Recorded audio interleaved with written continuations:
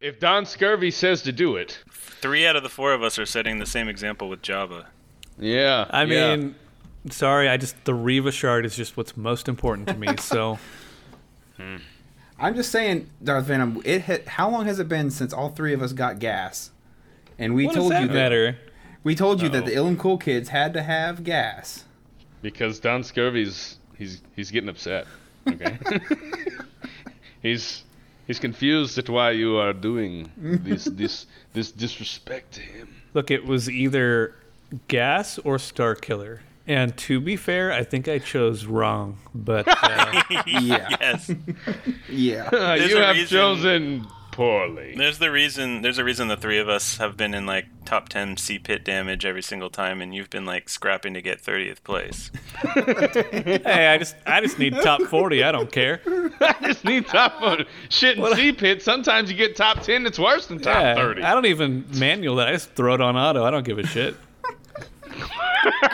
Top 40, I'm good to go. This backpacking son of a bitch.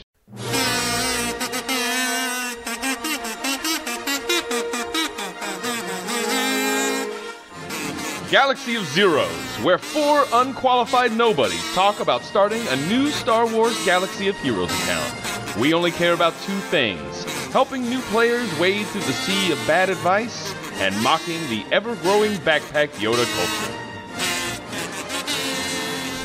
Welcome to another episode of Galaxy of Zeros, the best Probably.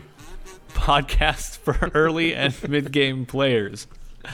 So, today we have a special guest, our first special guest, right? Yeah. First I'm aware of. We haven't had one yet. Not yet. First guest of any kind. What if Min is a special guest and we just haven't told him yet? Damn. I feel special. One of these days, the podcast is going to release and you didn't know about it. And what the fuck? Why am I not there? Am I not part of this? Am I a special guest? We're also talking best first Zetas. We have listener questions. We have everyone's favorite segment, Bottom of the Backpack. And, see, I don't know if I want to under-promise and over-deliver or over-promise and then everyone's disappointed again. We'd really love to get to the official top 10 hottest Galaxy of Heroes character. Yeah. No, we would love that, wouldn't we? Look, Scurvy's doing Bottom of the Backpack. I feel like he's going to keep it pretty concise. Yeah, you think so? I've heard some stuff at the end of the night when it depends on how Scurvy many didn't keep much concise back then. He's all right. You having some IPAs tonight? Speaking of top 10 hottest, one of our listeners wanted to know if Tuscan Shaman's going to show up on that list. I wonder what's under that dress. Hope not. All right, before all that, we have introductions, and what are you excited about? I am Manalius, and I am excited about this moment in time right now. This is a first for me. Okay.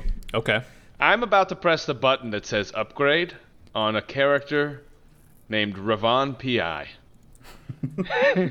And right now, at this very moment, I just made a relict Ravan. No way. This was the moment that changed history. Wow. Yep. I need this freaking guy for JML, so I'm gonna put a relic on him. And I was lucky enough that I could save the Zeta for his leader, because I don't need that. You know, maybe later, but it ain't not right now. So he's only got 2 Zetas, so at least I'm still a failure there. I think Min that's what I'm excited about. Golf clap. Yeah. Good job. Woohoo. Thank you. Years from now, our grandkids will ask about this day, and you can say, I was there. You were there. That's right. You're going to tell the story of the Manalius Ravan. I think it's embarrassing that you don't have to get his leader, Zeta. Yeah, it's fantastic. It's like I have plenty of Zetas, too. Like, I could. Although I will say, I still run JKR lead with JKR Esquire lead with Rey Jedi in C-Pit. Oh, yeah, that's kind of cool. Yeah, I mean, I don't think I'll be doing that. C-Pit's going bye-bye. Well, you don't have Rey, so yeah, probably not. Yeah. Oh, yeah, I don't have Rey. I was thinking Jedi training Rey, because I was looking at her stupid face right now. Her angry forehead. Yeah, but no, he's just gonna go with JML and finally give Shakti or Barris or somebody a fucking break. I don't know. I don't even know if I'm gonna use him that often. You know, it's Shakti's so good. It would be real blasphemy to just relic him and then never use him. I mean, for me, it's usually a decision. I'm almost always auto-including JKR and JKL and Hoda. Really, the last slot is usually I'm deciding between either Shock or Jolie, to be honest. Yeah. Well, that's another one I need to get up is old Jolie, I guess. He's part of that whole situation. And yeah, we're going to talk about him in a little bit, but I would like to mention, because it's such a kind of a unique situation, Jolie punches down. Yeah. You know? Because if he's the weakest character on the team, he just gets killed and then he has no worth. So he punches down. He can't be the weakest character on the team. Spicy words. So that was my introduction. Yeah, I like how Min always complains we don't get to the top 10, but then his 30-second "What are you excited about?" soapbox just took like 7.5 minutes. Listen, somebody else talked for 2 fucking minutes too. God damn it! Hey, you got to control your time. I'm a blabbermouth. Okay, next. All right, I'm Scurvy, and what I'm most excited about is on my smaller account. I believe last time I had talked about unlocking JMK. I just got the JMK ult, so I am officially on the halfway mark of having a functioning GL team. Halfway. Don't go JMK first, kids.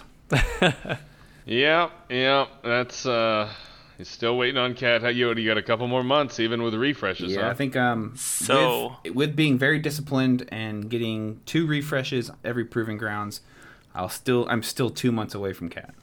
Damn. So Scurvy, I feel like you got to hit a rewind on this real quick, because every other section where we talked about who we are, you introduced yourself as Officer of Ilum.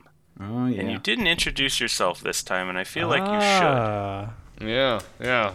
I think there's something else that might be a little exciting happening. So, I guess Bittersweet, the founder of Ilum, Duran, is taking a step back. He's got some real life stuff going on that's keeping him busy with new job and whatnot. And so he has decided to step down as the guild leader of Ilum and eventually step away from Ilum as a whole and just focus on his one main account in Scarif. And so I have stepped up as the new guild leader of Ilum, which also brought along with it a new officer of Ilum in Darth Venom. So now all 4 of us are in leadership positions within Ilum. So Ilum has kind of become the guild of the podcast. All praise to Don Scurvy. We got to do a little shout out to the Way as well. Yes, our 5th officer, who is while he's not part of the podcast, he is certainly one of the backbones of Ilum. So yeah, he's one of our core people. We wouldn't be where we are without everybody, including the Way came in early on. He was a big account, came in early on. Stuck with us. I mean, he came in. I think he was the biggest account at the time, wasn't he? Yeah, he's always been super supportive. Yeah, he's been the biggest account since he joined.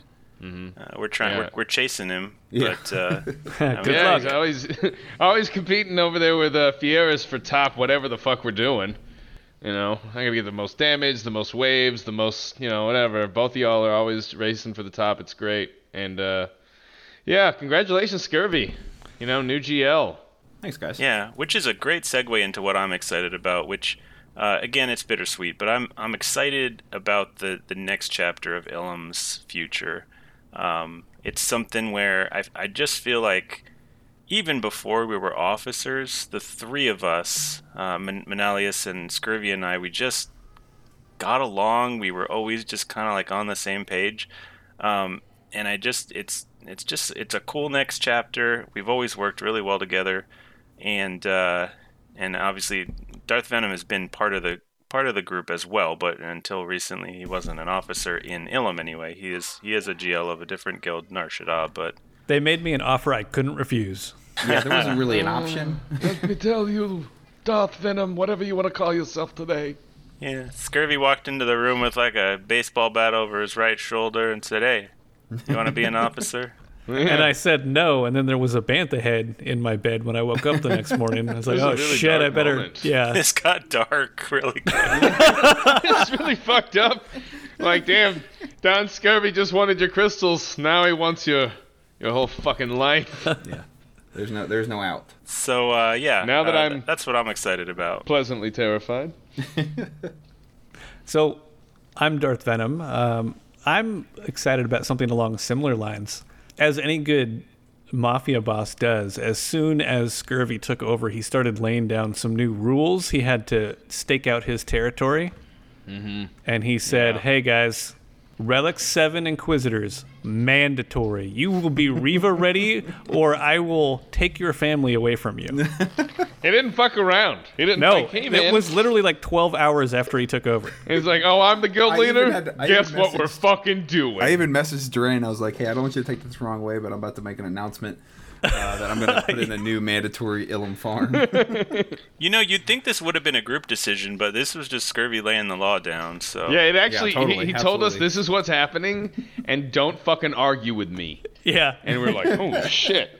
I never seen this side of Scurvy. And then we realized this wasn't Scurvy. This was Don Scurvy. So I am excited that Reva Ready Inquisitors are now mandatory if you want to be a member of Ilum. And this finally gives me an excuse to not have gas and not have Jabba because I gotta focus. Oh, I knew it. Yep. Mm-hmm. I'm sorry, guys. I gotta focus on Inquisitors. It'll be a year for the guild, from now. So. We'll be having whatever the next mandatory farm is. He came into a chat and he was like, so, do I stop Jabba and go Inquisitors, or do I just keep going Jabba? And I'm like, you fucking gotta finish something. Go Jabba. And then he was like, look how far away I am from Jabba. And I was like, God damn it, go Inquisitors. Yep. And then I spent all my Kairos I had saved up, and I still don't even have one of them relicked. So do you even have? Off to a good start. What did we find out last week? Inquisitors are 2,000 Kairos. They're a lot. Oh, it's a stupid amount. It was over 2,000. Yeah. It's a stupid amount. Yeah, they're more than like the earlier Galactic Legends. Yeah. Well, I'm glad I'm done with them. You bastard.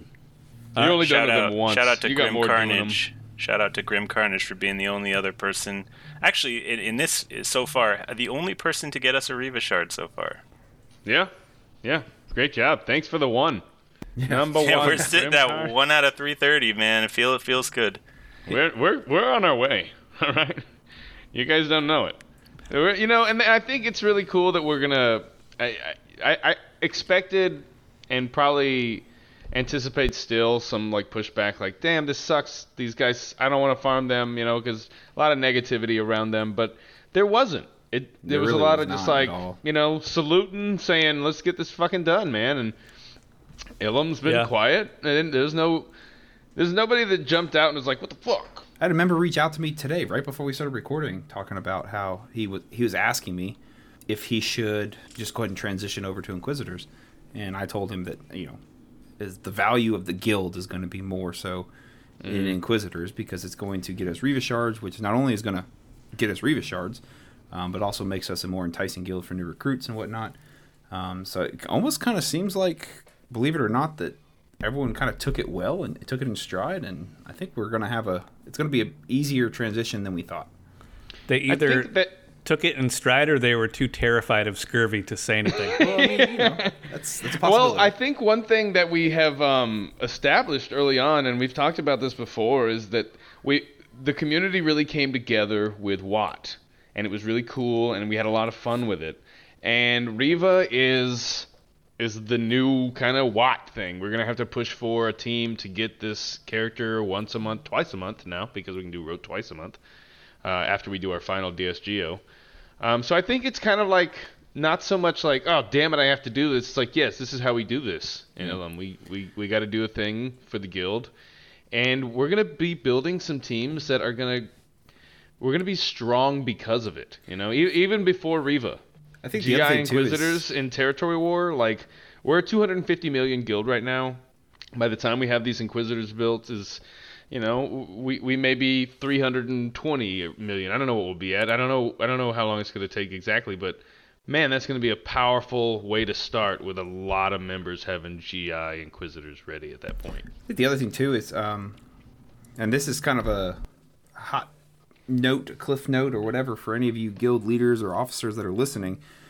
Lead by example. Our entire officer corps has pretty much transitioned to fully farming Inquisitors. So, but being able to tell your members, like, hey, we want you to do this, but not only that, but we're going to do it with you at the same time. Like, we'll do it first. Yeah, exactly. We told everybody, don't stop your farms. You can keep pushing for it, but we're gonna do Inquisitors, and we're not saying do it and then I got other things I'm doing first. Every single officer is doing it. Yep. That's the best way to if somebody, it's not necessarily that they're even gonna be like, well, you don't have it. There's not gonna be an argument. It's just a good example to set.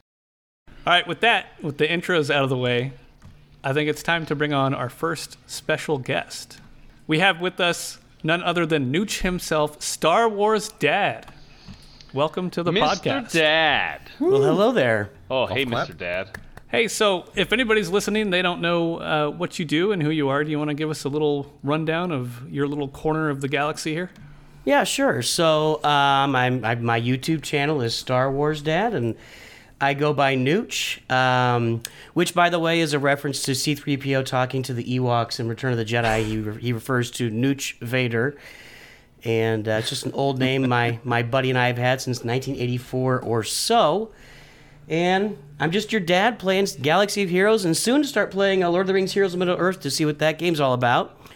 And it's making a lot of fun content and enjoying my community. That's awesome. Yeah, thanks for coming on. I think the first thing we wanted to talk about is what we started calling Phoenix Gate. Phoenix Gate. That's fair. So you put out, and as you know, anybody who's listened to the podcast knows we don't like Phoenix. We're probably the most anti-Phoenix corner of the galaxy. So you put out a video talking about how new players should not farm Phoenix, right? Yeah. And then you got a little bit of pushback, I think, and then there was. You want to just sort of go through your journey with Phoenix? Sure. So I am also not a big Phoenix guy. I'm with you guys. I'll start back with my original free-to-play account, which is now 28 months old, and I never finished the Phoenix on that account either. I kind of abandoned them and moved forward in my All right. Good job. And that account's doing great. I mean, it's 28 months in. I just unlocked my second Galactic Legend. I've got Executor. We're pushing forward to not in Kyber yet, but getting there. So the account's doing fine, and I've never really used Phoenix. I don't have Chimera unlocked. It's not a big deal. And then this year, recently, I guess about 10 weeks ago, I've been thinking about doing this new free-to-play farming guide. And then as I was really looking at it and trying to put it together, I'm like, I don't even know what free-to-play farming looks like in 2023. So, with the web store and everything else going on. So I started a brand new account, and I didn't farm Phoenix on it. And about, 4 or 5 weeks in, I felt fine. And so I put out a video and I said, hey, everybody, stop farming Phoenix. You don't need them. You can go get you can use your rebels once you get CLS unlocked, and you use them to go get Palpatine. You don't really need Thrawn anymore. Thrawn is not what he was. For 5 years, Thrawn was a huge impact on the game, and he's just not that anymore after Nerfgate 2020, I guess. I wasn't around for that gate. There you go. Different gate times. We actually found out about the Thrawn nerf way after it happened, because we were trying to do some SLKR C-Pit runs that had Thrawn in them, and we were watching videos of other people getting insane amounts of damage, and we were like, why is ours not working in the same way? And we found out it was because Thrawn got majorly nerfed, and also I think C-Pit ended up getting buffed as well. So yeah, that was a double combo there. So yeah. So yeah, I put the video on and I said, hey, everybody stop farming Phoenix. And yeah, you were right. You said I got some pushback. I got some pushback. And I really did. The comments in the video were, there was they were tearing you up, man. It was like they could not understand how you couldn't farm this worthless team to get this worthless tune. Exactly. So, and then I actually on my live stream after that, I did a poll, and it was 75%. I think it was 70 or 75% of people that said you should farm Phoenix first, whether it's free to play or hyperdrive or any situation. And like, okay, let me look at this, and I still didn't feel like I changed my opinion. And then when I got to about the 7 or 8 week mark, I looked at my roster and I'm like, I'm working on Vader and I don't have Palpatine. And I'm kind of concerned that I won't have him by the time I hit level 85, which I've kind of changed my opinion on now. And it was bothering me a little bit that I didn't have Palpatine. And then I said, well, maybe based on all the feedback I've gotten and looking at my roster without Palpatine, because Palpatine is really a key to, the Darth Vader and Palpatine early on, I guess all the way through the game, are a really important combo in the game. And I really felt like I wasn't making progress on that, and I wouldn't have him by level 85. Now, as the account is nearing level 80, I'm going to have Palpatine activated, and I'll have CLS as well. So maybe I'm back to don't farm Phoenix, but I've gone back and forth on it in large part just because of the huge pushback and the large number of people, 2/3 or 3/4 of the population that still thinks to this day that Phoenix should be your very first farm in the game. I think it's just because it's so ingrained and it's everywhere you look. Like if you Google right now, what is the best first team to farm in Star Wars Galaxy Heroes, I guarantee you the first 3 results will be Phoenix, because it's been around for so long. Wait, they're going to the be misinformation all 3? just continues and continues and continues. Huh? And so it's I don't think people actually even think about it when the question is asked. It's just almost like word vomit. It just comes out. Like, what's best first team? Oh, farm Phoenix. They get you Thrawn, they get you Palpatine. And so I don't think people are actually thinking about it. And how can I avoid Phoenix? And will my account suffer if I don't have Phoenix? And like you said, your account really hasn't suffered for not having Phoenix. Not yet. And there's you say 3/4 of players. Okay, well, how many of these people have 1 million GP and are trying to advise people? And how many of these people actually, focus on an efficient path? They're just oh, farm Phoenix. You need Phoenix. You need it for this and this. It's efficient because you need it for this and this. Well, from my experience, it feels like the older the account is, the more people recommend Phoenix, because I think it's people who started way back in the day, or maybe around 2017, 2018. Oh yeah, you just start with Phoenix, and they don't realize there's a lot better paths to take these days. Right. Yeah, when I hear people say that now, I hear back in my day we farmed Phoenix first. That's what it is to me now. At a certain point, I think it made sense to farm Phoenix, and it just doesn't anymore. It doesn't. One of the things we talked about in one of our previous podcasts was when you farm teams, you want to farm lasting teams that are going to have lasting impact, and they just don't. And again, just to clarify, we don't think you shouldn't farm Phoenix and Thrawn. We just don't think you should do it right out the gate. You should wait till later. Yeah, before Mara Jade, I feel like Thrawn maybe was a little more important. But Mara Jade really stole Thrawn's thunder. Thrawn was all about controlling people on that Palpatine team. But now that Mara Jade's there, I mean, she does his job and does it 10 times better. And she's Mara Jade. Which is great. She's not a blue chiss, but she's a redhead chick. Well, I believe, Min, by the way, we have another redhead fan on the podcast. Oh. Are we talking about me? Yeah. Mr. Dad? I'm a sucker for my wife as a redhead. I've always... For me, red hair will add a couple of points on the 10-point scale. It's just I just like colorful hair. Well, there you go. I like that new that new Sabine in that trailer. God, she was a smoke show, and it was man, look at your hair. Holy smokes! All right, so that Min doesn't go off for the next 20 minutes about this. Yep. So I also realized I know you want to talk a little bit about farming guides as well. So when we in our what was episode 0 and became episode 1, we talked about a bunch of different farming guides. And we gave everyone a full grade bump for not recommending farming Phoenix. And I realized afterwards, we didn't give that bump to Star Wars Dad. Oh my gosh. Are you serious? He was the first one we did, I believe, in that whole series. And the Phoenix PTSD had only triggered in the second or third one once we started hearing, oh, you should farm Phoenix and you should farm Phoenix. God damn it, not again. So we need to give Star Wars Dad a bump, I guess, don't we? Well, let me say, I listened to that. I think a lot of your criticism was pretty fair. I will say, I think something maybe I didn't make clear with a lot of my early farming guides, because this is a process, right? For those of us making content, boy, I tell you got to get really used to, especially as my channel's been growing lately. I get a lot of feedback on a lot of stuff, and You really have to be able to absorb and take the stuff that's real and maybe implement it and just shift off the stuff that just doesn't fit me, right? But the stuff that you guys gave feedback on, I took it to heart, and I'm listening to it. And, one of the things you guys talked about was that there wasn't any specific direction. And this was from my farming guide last November. And I know that with my free-to-play guide I just put out 4 weeks ago, 3 weeks ago, I really did try to bring more direction into it. And once the Crate Dragon raid is out, I've got a couple things in mind. One being a concise and direct farming guide, because I usually, when I talk about farming, I try to tell people all the different directions, because I do not believe there's one way to farm the game that's right and everything else is right. I am not into that at all. Right, absolutely. I agree. Yeah. I mean, you got to play the game. That's one of the coolest things about this game is that there's so many different paths you can take. It doesn't ever.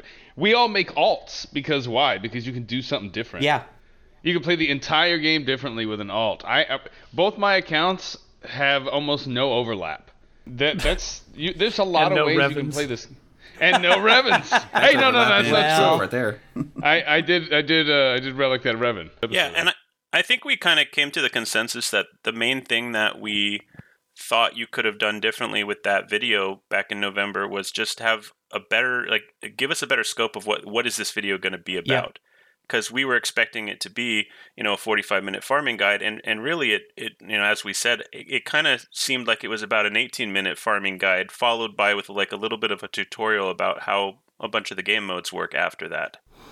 And that was really the main thing, is that it kind of just went a different direction about halfway through the video. I think the other thing I was thinking about too is that me and Fierus especially are both very analytical and structured personality-wise. So speaking of your new free-to-play farming guide, you changed that up a little bit. I think it was more structured, and I really liked it. We watched it earlier today, actually. I think a big part of your new free-to-play farming guide is you're sending people on the executor journey, right? Yeah. Do you have any thoughts or any concerns yet, like how the new Sith capital ship is going to affect that path for going for executor? I actually released a video on that 2 days ago because people were asking me. I literally had people in chat on streams like, "Hey, is my executor farm now dead?" And I had a couple of people like, "Yeah, I think in 6 months executor is useless." And I'm like, "What? Hold on. Are they crazy? Let's back up a minute here." I don't think it changes anything. I really don't, because. Oh, me neither. Yeah, now I forgot the name. What's the name of the new? Leviathan. The Malgus ship. Yeah, the Leviathan. So the Leviathan is only going to be available. And I went through this in the video, and I kind of did a diminishing return chart table in there just based on my eyeball, and I don't have any specific data. I'm not the gerbil here with all of his data. He's a great guy. Yeah. Yeah. But I don't think anybody that's under Kyber 2 is going to have to worry about the Leviathan for at least 6 months. There'll be a few thrown in. You can't, but for the most part, if you're not dealing with whales and krakens, you're not going to see this thing until 6 months, 9 months, 12 months, down the road, because people are not going to be getting that red crate, mid gamers, early gamers. I think until you get to around 6 million. It's so gated. Yeah. It's so gated. Right. There's no...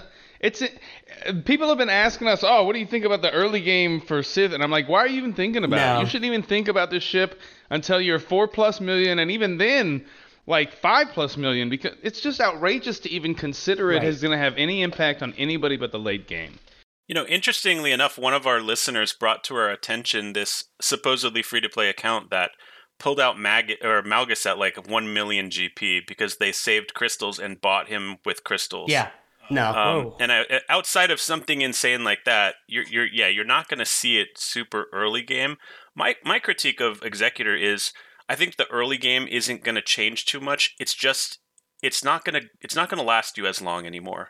Where maybe Executor was going to last you 1.5 to 2 years before, maybe now it's only going to last you a year to a year and a half. Shit, it used to last forever. Right, that's what I'm saying. That was all it was. It now has a time clock on it. It doesn't last forever anymore. It's going to have a shorter time clock of its efficiency, so it takes a little bit of a bump downward, but not significantly, I don't think. No. And not for a while, because, you've still got to get 4 million before you're even getting these gated conquest tunes. And that's before you start on them. And that's behind another ship, behind a whole bunch of other ships that we don't even know how we're going to get. It's just preposterous to even think that it's going to matter.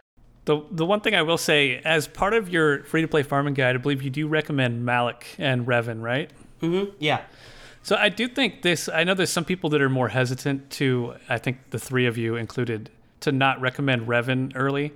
But I think this makes it more of like, you're going to need your Sith team down the road, so I think it's smarter now. Plus, my inner guild leader is like, please, we need those for platoons, so farm it. But just one thought on that. With the Crate Dragon raid coming, the easiest team for people to farm in early game is going to be the Old Republic and Jedi Knight Revan to get for that raid. And we'll see how it functions in the raid, but if you just want to be able to participate, that's going to be your lowest hanging fruit. And then, Darth Revan and Malik kind of go hand in hand with that, whether you do it immediately or down the road. So, just a thought. I agree with the Jedi Knight Revan being not only useful for the crate raid, but just such a good team in so many areas that its value is, it's just the crate raid's a benefit. How do you know?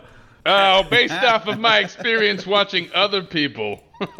So, Nooch, I have a question for you, and it's kind of changing the topic a little bit, but you recently just put out a video for double drops. Yeah. And we have a ton of members who are like, how do I do double drops? How do I start hoarding? When do I start hoarding? We saw some people like, I'm going to start hoarding like 2 weeks away or 3 weeks out. Oh, my God. And so I think there's not a ton of good, solid information. So do you want to kind of go over that video a little bit and kind of give us the synopsis and what your thoughts are? Sure. Let me pull up the graphic here so I've got it in front of me. The deal is, and I had the exact same thing. I had people in my Discord and my streams who were like, last week, I'm hoarding now. And it's like, well, there's diminishing returns here. Like, if you don't really do much farming for the next 3 weeks with your energy, getting double drops is just I don't know whatever the chemical release is in your brain that makes you feel good. Dopamine. Yeah, it's just a dopamine release that doesn't actually benefit you at all. It's just something that you did to make you feel good. And by the way, if you save up all of that energy, if you save up too much energy, you're gonna have to spend a bunch of crystals to spend it anyway. Well, no, you aren't. Never mind. Scratch that. It's still Isn't there a cap on energy, though? Isn't that the big deal? No. You're not getting that passive energy. You're going to miss getting your passive energy all day long for 3 weeks or whatever it is. So really what it comes down to, and I think everybody should watch the video, I didn't get into deep, and this is probably a mistake. I probably should have talked a little bit about exactly how double drops work, because people did start asking me, what is this? How does it even work? But I kind of went under the assumption that most people have, thought about this or attempted it at some point. But really, with May 4th coming, you shouldn't even start hoarding your energy until the earliest, the 29th of April, and really the 1st and 2nd of May is when you should start to hoard that energy and build it up and do your refreshes and keep that energy, because then you don't sacrifice 1, 2, 3 weeks of farming, getting up to the double drops, and you get the most benefit out of the whole event. Right. And I tell people what you should be hoarding is crystals, so that you can use all your 50 energy refreshes everywhere and your cantinas, because that's like 1,100 crystals a day if you just do the baseline of everything. You want to be ready for those double drops then, and if you want to do hundreds, that's fine, but you're basically breaking even. You're not gaining anything from saving for multiple weeks. Right. Other than what you said, like the dopamine. I save for a day and a half, maybe 2, before double drops, because there's, like you said, diminishing returns. We need to be able to. It's only double drops, so it's not insane. It's just good. We did bring up actually kind of a cool topic though that made this really good timing for double drops, which is the raid blackout window. Normally, if you're going to be hoarding for double drops, you're not going to be getting your 600 tickets a day for your guild. But with the raid blackout, you won't need to. Yeah, Won't be a big deal. Yeah, So everybody gets kind of a pass for this week, yeah. So I got one last... I'm watching, though. I got one last question for you, Star Wars Dad. You probably do as many roster reviews as anybody, I would say. Like, maybe besides AP Gaines, like when he was streaming every single night. But what's like, to like a pretty new player, what's like the one mistake, or maybe not mistake, but the wrong path, or the thing that is overlooked that you see from all these early game rosters that you would tell new players to course correct on before it's too late? So I have two gifts, or two little, I don't know what you call them anymore, gifs, memes, whatever. Yeah, I'm also an old man. Yeah, so I've got them. You know what? I changed my name to Star Wars Dad a couple years ago for a reason, so here I am. Hey man, I'm like relating real hard here, all right? My 16-year-old's on the couch, my 10-year-old's screaming in the back. So, the two things I see the most, and it's FYF and it's FYM.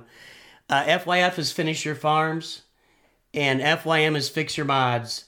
And it comes down to focusing on farms, but oh my gosh, it happens all the time. One of the things I really rail on the most is people will take the time out of their life, 3 months of farming, to go activate Jedi Knight Revan, and then they'll leave him at Gear 10. They'll leave Jolie at Gear 9. Oh. They won't put the Zeta. You're talking about men right now. This is I think I'm getting called out right now. I mean, hold on. Well, I yelled at Darth Locator about it. I was on his main account. He's the same thing. It's like, why did you even bother? Why even bother to farm these Old Republic tunes or these Sith Empire tunes if you're going to leave an end game team just sitting there uncompleted?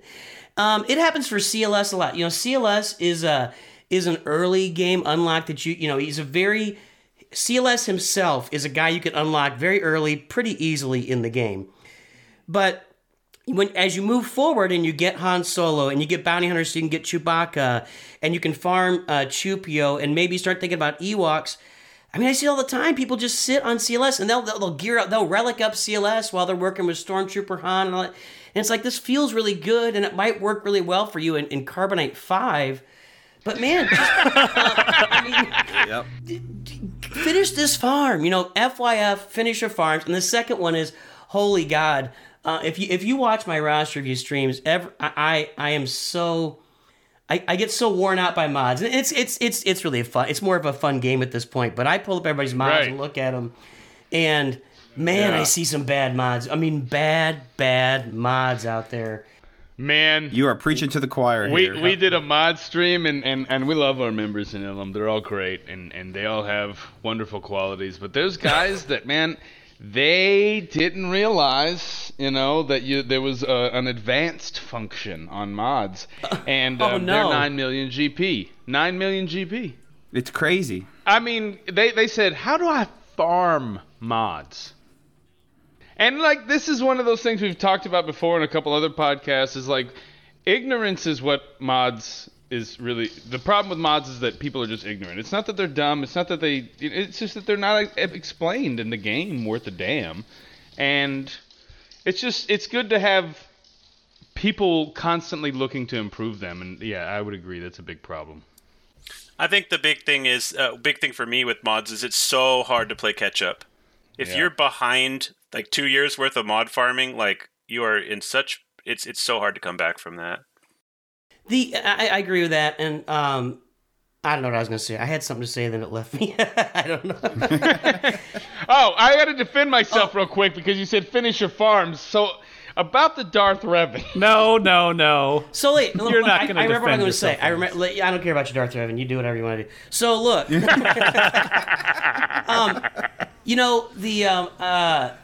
Oh, now I lost it again. I'm telling you guys, you're killing me.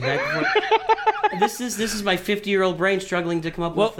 While you're thinking of it, maybe to save yourself time on your own stream, do you want to just tell people how to properly mod Commander Luke Skywalker? Because I feel like you spend about 45 minutes a night explaining this. So, okay, and I know what I was going to say. If you're confused about mods, go watch my Mods 101 video. I've got another video called How to Fix Your Mods. Just those two videos themselves, I've gotten so much feedback that they've helped people so much. And the other thing I would say is, if you're confused about the game, you want to learn stuff, jump on a roster review stream, and even if you don't get a roster review, every single roster that is looked at by myself or Darth Loquitur or anybody that's doing it is a roster review for you to help you get better at the game. So pay attention to all of them as you're going. That's a really good point, because just because you don't see yours, that you're still looking at good rosters, bad rosters, middle rosters. Exactly. And you know, even without like taking notes and being studious about it, if you just watch it enough, it's all going to sink in. But yeah, CLS mods. Holy God, I am so tired. You know, Chupio's second unique shares the team leader's stats, 40% of the stats with himself and 20% of the stats with the rest of the team. If I got that right, I think that's right. Regardless, he shares significant stats, and those stats are health, protection, offense, defense, potency, and tenacity. It's at least 50% of the time. It's a speed set on CLS. It's a crit damage set on CLS. It's like, guys, you are nerfing your rebel team by doing this. One of the best teams in the game. It's to this day, you know, once Chupio came out, it is an end game team. It beats Gas. I mean, it can beat the Revens, beats pretty much anything except Galactic Legends at this point. And even cleanup on Galactic Legends, it's useful for. It does so much. It's a defensive stopper. If you're in that situation, there's just too much that team does. And don't nerf it by modding CLS wrong. I've got a short out there on how to mod CLS. I got videos on that. I have a lot of information on how to mod CLS. The only exception I can see there is you could put a crit damage triangle on him, because at what is it, 42% maxed out. That might be a little more valuable than sharing, 4% offense with the rest of the team or whatever it is. But the rest of it should all be offense and tenacity. That's how the biggest players are doing it. And one more tip for anybody who's listening: if you don't know how to mod your characters, just go to swgh.gg, look up your characters, and click on best mods, and it's right there. It is right there in front of your face. And the big thing about the reason you mod this character for tenacity too is, like, that's another thing that works with CLS's whole team, is that when they resist debuffs, there's turn meter gain and stuff. Like, there's so much about this team that is dependent not just on the mods, but on the specific sets that help them go on their rampage. Fierce, you have a quick question before Mr. Dad gets out of here? Yeah, so for those of you who are listening and who want to see some of these videos that Star Wars Dad's been talking about, we're going to be linking a bunch of his videos in the bottom of the podcast, so you can go check those out. I just have one final and lasting question for you, Star Wars Dad, from all of us, because we're new to this. What is your best advice for a new group of, I guess, influencers you'd call us, or content creators? Whatever you want to call us. We're content creators. What's your biggest piece of advice that you would give to us kind of starting out? I am almost at my 3-year anniversary on the channel, which is crazy. Congratulations. Yeah, thanks. Congratulations. Yeah, that's awesome, man. But honestly, the growth really didn't start until November of last year. And I have basically tripled or quadrupled my subs in the last 5 months, and my views are, everything is really going up. So the advice I have to give is, if you are really enjoying this and you're having fun doing it, and it's a great, passion thing for you, that you love getting together every week and doing this, just keep at it no matter what's going on, because there's a few things involved. One is just exposure. The more stuff that's out there, the more chance you have to get exposure. And the second part of it, and you guys are really entertaining, and the second part of it is, you got to find your voice. It takes time. And I'm constantly refining my voice. I'm not right now what I sound like, what I look like, what my videos look like. Come back in 6 months. There's going to be a bunch of changes and a bunch of improvements. And I mean, even Arnold went through an entire rebrand of his, not his channel or anything, but he redid his PFP. He redid the graphics. He's wearing the black suit now instead of the white one. So, just keep, if you're enjoying it and you love it, because I love every minute of this, just keep going at it. Keep working on improvements. Find your voice, because there's no substitute for doing it over and over and over again. And then you find those marginal improvements along the way, and then every once in a while, boom, you find something that just escalates the whole thing. I think Min found his voice a long time ago, and we're just... I got a few voices. Basically, I think I appreciate the feedback and everything, and we agree. A lot of it is just we have the Senate Alliance, so we have a lot of like exposure instantly because there's 25 guilds in our alliance, and we got a lot of people, from top to bottom that really, they are entertained so far, and then we got moments like these which are really cool, just to be able to interact with other community members like yourself, and we hope we can do this more. Yeah. Hopefully you can come back. I'm really grateful that you didn't like take what we said as like mean. We're not here coming to a podcast to be assholes to people. We're really just giving honest reviews. I'm gonna review somebody's roster and probably shit on that too. It's in our intro. We are 4 unqualified individuals. That is literally our intro to our podcast. So we do not think that we are all high and mighty or better than anybody else. We just enjoy interacting. I'm pretty high and mighty. You know what? We're playing a game. I mean, if we can't talk smack about it, and I've gotten some really strong feedback in the past that turned out to be 100% right, and it hits you hard at first, and then you look at it and go, you know what? Let me rethink this. Like the graphics I put in my videos now, it was really heavy feedback from somebody that do something different, and so I had to look at that. And by the way, I like them so far. When I put them together, it takes me a long time, but I appreciate that. Thank you. Yeah, we really appreciate you coming on, and this was a lot of fun. Do you have any other last things you want to plug or shout-outs or anything like that? Nah, check me out on YouTube, Star Wars Dad. Let's have some fun playing Galaxy of Heroes, and then load our homie here in about a week or less. All right, man. Thank you for coming on. We're, everybody go check out Star Wars Dad. His content's really good. It's really fun, and it's wholesome, unlike me. True. Yeah,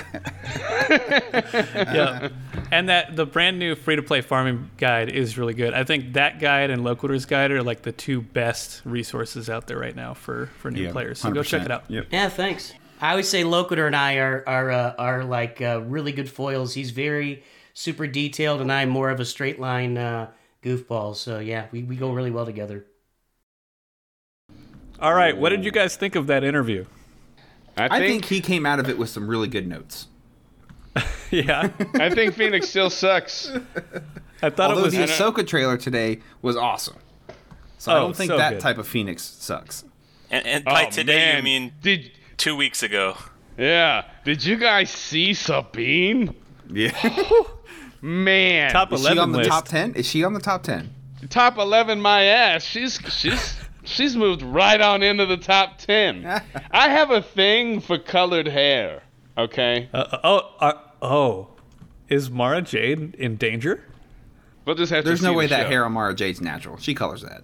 We'll just have to see the show. I'm just saying because that rainbow hair and she was so pretty. Oh my! You know what? I need to watch the trailer again. I'll be back. All right, well, I think that brings us into the meat and potatoes of this episode, which is best Zetas and best Omicrons to get first. Best Zetas and best Omicrons to get first. Let's start this off with just saying that we have a lot of people early on that the main question you see is, what should I Zeta next? What should I Zeta next? What should I Zeta next? And they ask it without you knowing their account. It's like, well, how? You're right. How would right. What should I Zeta next? What characters do you have? I have 100 people I have to keep up with, literally. I have no fucking idea what you have. I know you told me 2 days ago, but 30 other questions were asked.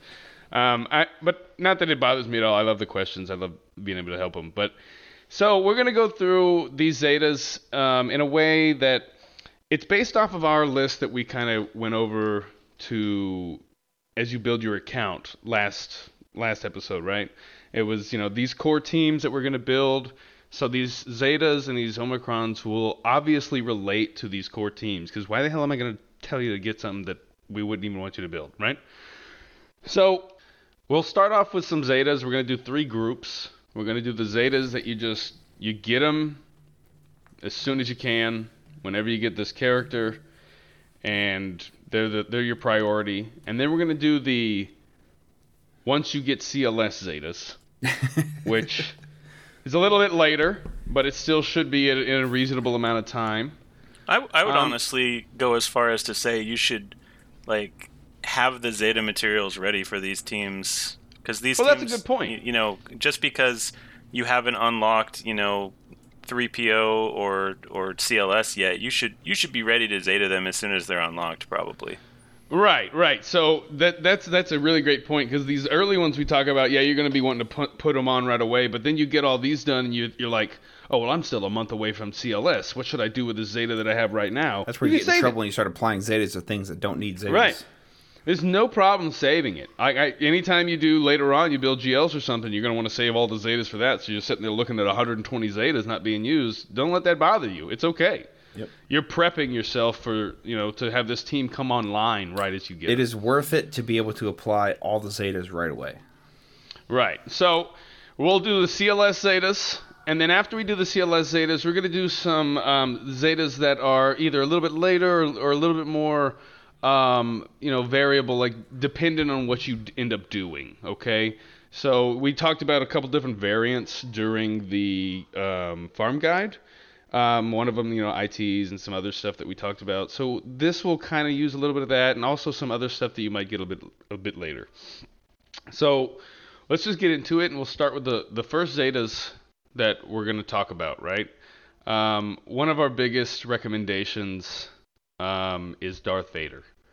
Darth Vader was one of the characters that you're just going to get from achievements, and he's just amazing. He's amazing forever, right? And this is one of those Zetas that we can recommend first, and nobody can dispute it, I don't think. And we might, maybe somebody's crazy enough to with this second one, but it's just such a good Zeta, and it's Merciless Massacre. This is the Zeta that makes Darth Vader get to attack everybody once, ignore taunt, and just kick ass. Right? The first time you get Merciless Massacre, you're like, holy shit. Yeah, this turns him into like the end scene in Rogue One, spoiler alert, when he's just massacring everybody. This is Zeta. It's aptly named. Yeah, this is the Zeta that everybody kind of makes a meme about whenever you unlock it, and they'll post like GIFs of you squashing cockroaches or whatever, because this is the Zeta that allows Vader to be able to solo Geos. Right. Allegedly. Well, this is the Zeta that starts that process, right? It still remains to be seen if he can beat Poggle now, but I'm pretty sure he can. Yeah, I'm pretty sure he can. Okay, so from some people in Nar Shaddaa, actually, this one guy, he took on an Poggle, but it was with Emperor Palpatine, Mara Jade, and Vader, and like the whole team. So I think it's still. I mean, they get a lot of speed, and these Geos were a little bit slow, but he still was able to do it. And I think that's possible, but it's not going to be soloing it no more. I don't think that's really an option. But that's only in Territory War, so I mean, obviously still in GAC, you're still going to be pretty solid. Yeah. I mean, I think you're going to be varied results. I think matches that used to be close, you're not going to win now. Matches that you were winning pretty handily are going to be pretty close now. It's definitely, it has shifted things in the favor of the Geos, but there are still times the weird thing about beating Geos is like, it's not a war of attrition. It's all or nothing. You either kill them or you get completely murdered. Yep. You can't think, maybe I'll get another turn. No. Yeah, you don't go into the Geo fight and you're like, I hope I kill Poggle this round. No, it's like you kill the whole team or you kill no one, basically. Yeah, right. I'll tell you what happens. Right. You sit there and you go, maybe I won't get ability blocked. Maybe I won't get ability blocked. Maybe I won't get ability blocked. Maybe, shit. Yep. Yeah, and I think, the Opoggle thing, which we'll talk a little bit about Omicrons later, but the Opoggle thing is going to have a different effect also, all right? It's not just that they're going to be stronger in TW. People are going to invest in them more now. When they already had them gear 12, they're going to think, maybe I should, give them a few relics now that I go to Opoggle. Yeah. And by the way, I know that most people probably understand what we mean when we say Opoggle. When we say Opoggle, Omera, Phasma, what we're referring to is the version of that character that has the Omicron. Opoggle means Poggle with the Territory Wars Omicron. Yep. Right.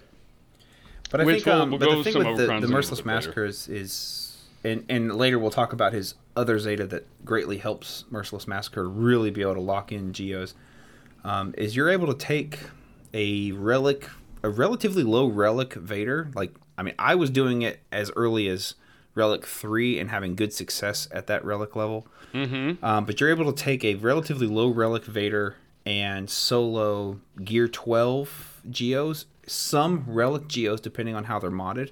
The biggest thing you have to worry about is the speed. You have to go first. That's the only way you're winning is if you go first.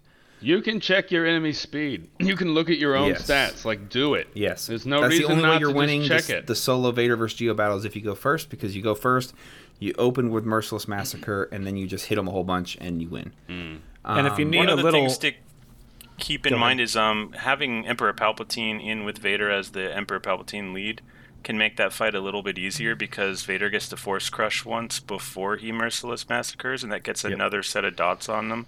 And that honestly can be the difference between winning and losing as well. So, and then I think the other thing that Venom was about to say, if you're struggling with Vader beating Geos, throw in Emperor Palpatine as the lead. I believe he needs his Zeta in order for that to work. If I recall. The other thing you can do if you don't have Palp or if he's not available, like I have Palp with Starkiller, so I can't do that. If Vader is the lead, he gets extra speed with any Empire in there. So throw in Tarkin, throw in Inquisitors, throw in anything as long as they're Empire. He's going to get Sith as well. It's Empire or Sith. Speed. So you can throw in like you can throw in like shitty Sith and shitty Empire, like Gear 8, Gear 9, Gear 10 doesn't matter. As long as they're there, he gets more speed. They're literally just there to give Vader more speed. Right. So Merciless Massacre is amazing, and you should get it as soon as you get Vader. Once you get Vader, put him to 7 stars. Once you get all the achievements that give you the the stuff, and then just push him right up as high as you can. He's great. He should be your first relic. We've already. He should. And so we're we're going to go on to the next one, which is the exact opposite of what we were just talking about, which is the Geonosian Brood Alpha, which is the thing that Vader is there to squish, right? And we talk about both of these together because they're almost equal as in quality of what they bring to these characters. Darth Vader isn't Darth Vader until you get Merciless Massacre. The Geos are not the Geos until you get Queen's Will, because Queen's Will is what summons the Brute. Right away, the Brute starts with a taunt. That's a pre-taunt. If you can get a character with a pre-taunt, I mean, it's a safety measure. It keeps you alive. You don't have to worry as much, and Brute taunts forever. The other cool thing about Brute is that he is a parallel to GBA, which is Geonosian Brood Alpha. So if you end up relicking Geonosian Brood Alpha, guess who else gets relicked, right? Is Brute. So Queen's Will is super important. It's not just important for the Geos in Territory War or GAC, or it's important everywhere. Once you get to the Watt mission, if you don't have this Zeta, you're not Watt ready. That's just it. There's nothing you can do. You die first. Like, you start the match, you immediately die, and then you go, I don't know what happened. I didn't have the Zeta. What were you doing? So this is a crucial Zeta. It's not an optional Zeta. And to be clear on this one, this is the unique. This isn't the lead. Geonosian Brood Alpha has 2 Zetas. One of them is absolutely required. The other one is a luxury, which isn't a bad one. It's a great one. It's just that, when you're early on trying to determine, how you're going to appropriate these resources, Queen's Will is the one you want. We didn't also say that about Darth Vader, by the way. His is not the lead either. It's called Merciless Massacre, and it's also not the lead. Yeah, right. As a matter of fact, Darth Vader's lead has a Zeta that you don't bother with early on. You don't even think about it. He's got 3 Zetas. You care about 2. Once you're really fat and luxurious with your bigger account, you can apply the 3rd. As I say, I wouldn't even call it a luxury Zeta. That's like a Zeta that, personally, I only put it on just to put when I was bumping up my small account to try to get to 4 million GP because he's a pilot. Like, you just don't ever need him, because you typically, if you're using him in the lead, he's 9 times out of 10 he's solo, and then if you're not using him in the lead, you don't need his lead Zeta. So. Yeah, and Vader just goes to so many different places later. Like, he ends up with either Afra or Starkiller or whatever you do. He's never really the lead, like you said. And it never is the lead. It's not like important. Yeah. But the GBA Zeta is, I would argue to say, and I'm sure you guys wouldn't disagree with me, that the Geo team is pretty garbage without this Zeta. Yeah, you have to be really fast otherwise, Yeah. and then you can summon the brute. But like, damn, that's not only taking up a turn. You have to have great mods, which is early on you're having to build depth. And early on, you don't have great mods. Yeah, you barely have mods. Yeah. One of the cool things about GBA and his brute, or her brute, I guess. I say her to a lot of things that I don't know if it's right or not. Well, it's Queen's Will, so I assume... I don't know. Who knows? Can't tell with those bugs. Yep, I don't see their thorax. One of the... Nice. One of the cool things about how the speed scales on GBA and Brute is Brute's speed scales off of GBA's speed, but it actually, at a certain point, after you get, I forget what it is, it's after you get up above like 260 speed or something like that, Brute ends up scaling better than GBA. Yeah. And so Brute can get actually really fast after a certain point. Yeah. That's cool. I've always had just G12 Geos, so I never really pushed them any further. Yeah, so I mean, at a certain point, if you get like a 300 speed GBA, like Brute could be like 330 or something. Like it gets pretty fast. I don't remember the exact calculation, but there's a break point in which Brute ends up scaling faster than GBA with the speed you get off of GBA. And that's what kind of goes back to my point about checking speeds with Vader when you go to counter Geos, is sometimes if they're good enough Geos, they can actually be sneaky and your Brute will be faster. But if you go to actually look at the actual tunes and you don't see the Brute. So you're looking at speeds and you're like, oh, let's say my Vader's 290 and the GBA's 280. Well, 290 is faster than 280, but maybe the Brute is actually 300 or something like that. Because of the way it scales, it's kind of sneaky in that way. Right. Yeah. So it's another great team. Obviously, one of the teams we talk about a lot. We love it. Geos are low investment, high return. This is a Zeta that you really get a lot of value out of, right? All right. I'm gonna jump in real quick just to correct what I just said. I got it completely wrong. Brute is faster than GBA up until 216 speed. Then they scale slower. So it's the other way around. Brute's speed is 216 plus 15% of GBA's speed. So I don't know where the breakpoint is, but it's the other way around. So ignore what I just said. That was completely wrong. Brute we're is faster all wrong earlier. Sometimes. It's nice that when you're wrong, you can come back and say, "Oh shit, I didn't want to give you bad information. I'm sorry." So yeah. Anyway, just get the fucking Zeta anyway, and kick their ass as the bug stompers. Yeah, it's not really an optional Zeta. You just get it. Yeah, you just get it. The next one we're going to talk about is another team that we love. It's our queen.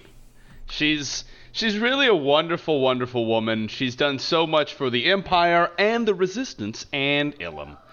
Iden Versio has a Zeta and an Omicron, which we'll talk about the Omicron later. But the Zeta is the first one you get, right? It's first in, last out. So that's I'm gonna kind of name these Zetas because you can get confused on what is what. So first in, last out is a really strong Zeta, and it's for a team that is a low investment, and it gets so many holds. We've talked about her so many times. This Zeta is kind of the defining point of Iden because it's also what tells you that you can't use non-droid Imperial. You have to use only non-droid Imperial troopers. They can't be leaders. And whenever Iden dies, she's revives with 100% health and protection if there is at any other Imperial trooper ally. This is the Zeta for Iden. Mm-hmm. This is what makes her low investment, high return. Right? Is because she is invincible essentially until everyone else dies. You get Iden, you get this Zeta. You don't question it. You just do it. It's so fucking good. Yep. You go up against an Iden and you kill her 15 times, she's still alive because you got Death Trooper or Shore Trooper dicking around over here. She is great. she's going to get you holds in GAC. She's going to get you holds in Territory War. That's pretty much her main focus. And she's one of those teams that is almost strictly PvP, right? So we're going to have a lot of focus for her PvP, which is what this is for. I actually think she should be your first Zeta. I know we kind of disagree about that a little bit, but I think if you follow the path of leveling to 60 and then hyperdriving there, you're going to have Iden 7-star a long time before you have Vader or GBA 7-star or Bosk for that matter. So this was the first Zeta I did on the last account that I leveled, and I was extremely happy with it. Yeah, that is the thing. Is we didn't really mention it. Is we recommend Vader as being your first Zeta.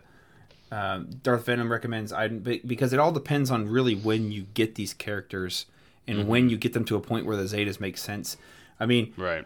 Darth Vader, you can't even farm. You only get him from achievements. So if you're really slow on completing achievements, you may not have Darth Vader until you already have 7-star GBA and Iden.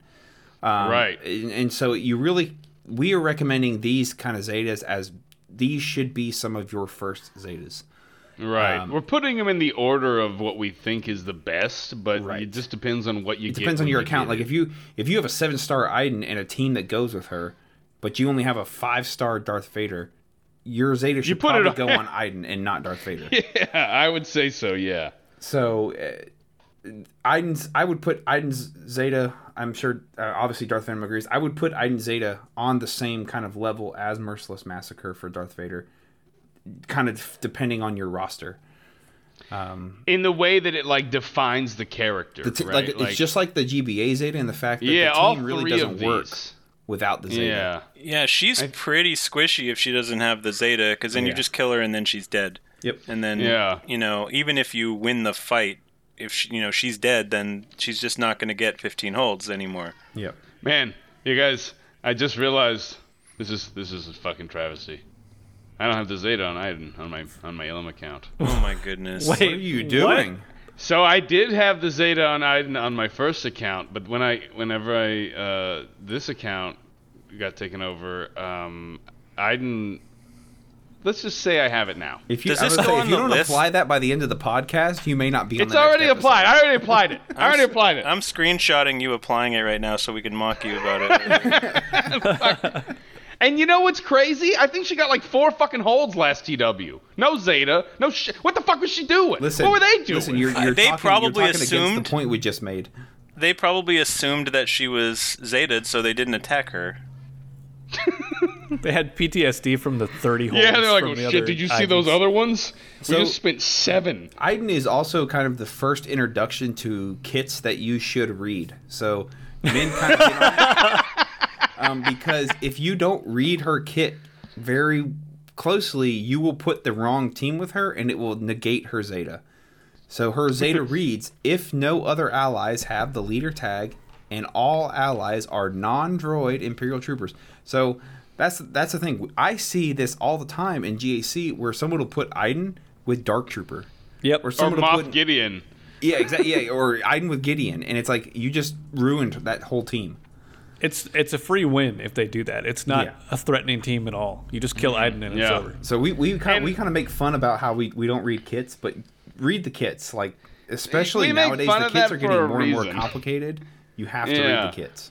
We do read the kits. The thing is that you early on when you start this game, there's a lot of fucking literature to read, right? Like you're like, okay, I'm going to learn these kits, and you get a lot of teams, and you're trying to learn them, and it gets confusing.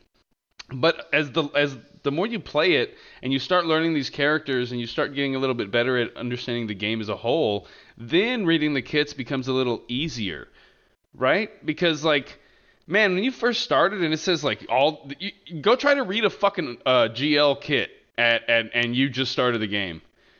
I don't know what the fuck half shit's going on. I don't know what, and they all got their own special, unique little abilities and stuff. So as you go on, it's easier to read the kits. But you still want to like, if you're building the team up, take a look at it. Just kind of go through it at least. Some people don't even read it at all. Well, because early on, you think, okay, I have Iden. She's a really good leader. But Dark Trooper is a really good Imperial Trooper. If you don't have Piet and Veers for it to go with, but you're like, man, that I've heard Dark Trooper punches like crazy. And that dude can and he can really wreck teams. You want to put Dark Trooper with Iden because those seems like a good couple. That dude punches up 4 times. He literally punches up. 4-time punches up. So no, honestly, can you imagine? Really can you imagine how good Dark Trooper would be if he worked with Iden? Oh my God! It just there's a reason that he doesn't. And no, I'm kind of glad that he doesn't. The way they built Iden, I think, was one of the best designs. Because they took a character and they said, all right, we got these shit characters that are going to be great now. You know, nobody was using half the troopers. They were using the troopers with Veers, and that was it. There wasn't a second team. But she came in and changed it completely. It was really awesome. They kind of do that a lot, though. I mean, they did that with Zori. They've done that with a few other ones as well. Yeah, right. So right. They have definitely done that a lot. I'm not saying this is an exclusive moment, but I think it's really cool that Iden came in and she was an early game tune. A lot of stuff they release is for the late game player, right? A lot of stuff they release is it's for the person that has been they're 8 million GP. But Iden came out and it was you could do this from the beginning. You can get this early and it kicks ass. It doesn't have to be strong. You don't have to invest a lot and it's fun. So I like that character. So those are kind of our top 3 interchangeable as you get them, right? Darth Vader, Geonosian Brood Alpha, Iden Versio. We're going to now go to one of the other super strong characters. I think this is a character you always farm for multiple reasons, right? He's one of he's a pilot. His name is Bosk. Bosk, the bounty hunter. He has a lizard head. So you can tell who he is right away. So Bosk is great. He's got 2 Zetas. They're both great, but you don't have to get both of them, right? You can get one of them. I'm thinking. I think we labeled Tardoshian Rage here, but I thought I kind of prefer the. Wait, what'd you call it? Trandoshan Rage? Okay. Did I say it wrong? You did say something different. Okay, but I kind of think the leader ability is the one I would pick.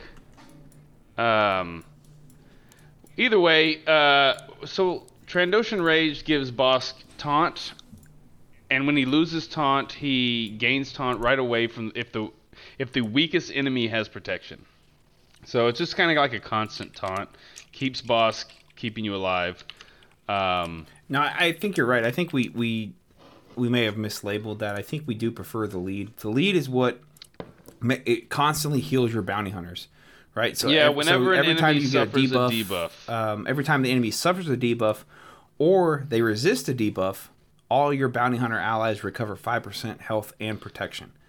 So yeah, the bounty hunters are all about dealing debuffs. They're similar to dark side or most dark side tunes like Empire and Sith.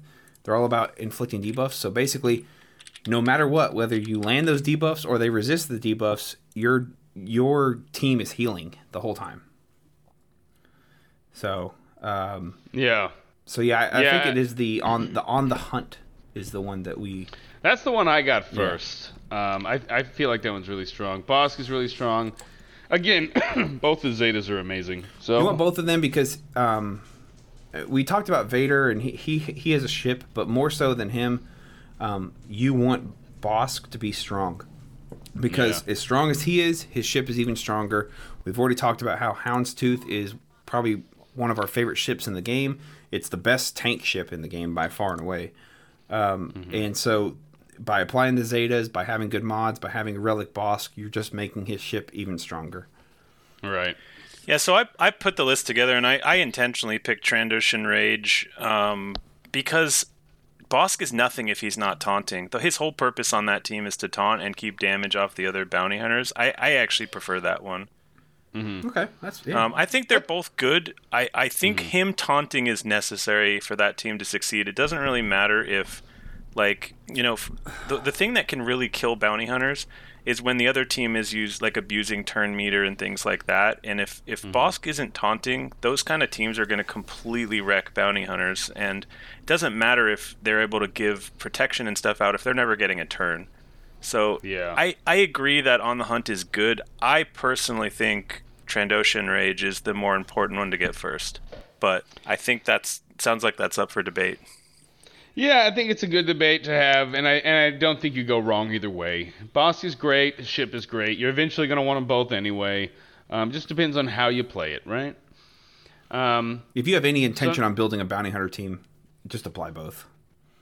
Yeah, so the next one we're going to go to is a character that you unlock through a journey. So we did a few right away that you can get kind of either early or through other stuff, like achievements. But this one is through a journey that you got to get 5 Jedi to get. It's Grandmaster Yoda. And the one that we choose to, you kind of like think that you should, he's got a couple, right? So you want to get his Battle Meditation. Battle Meditation gives you, man, it's so good. So it's already good before you get the Zeta, but then when you get the Zeta, that's when you gain Foresight for 2 turns. You get 50% turn meter chance on the ability that it already is, which it's a long thing. I'm not going to read the whole fucking thing out.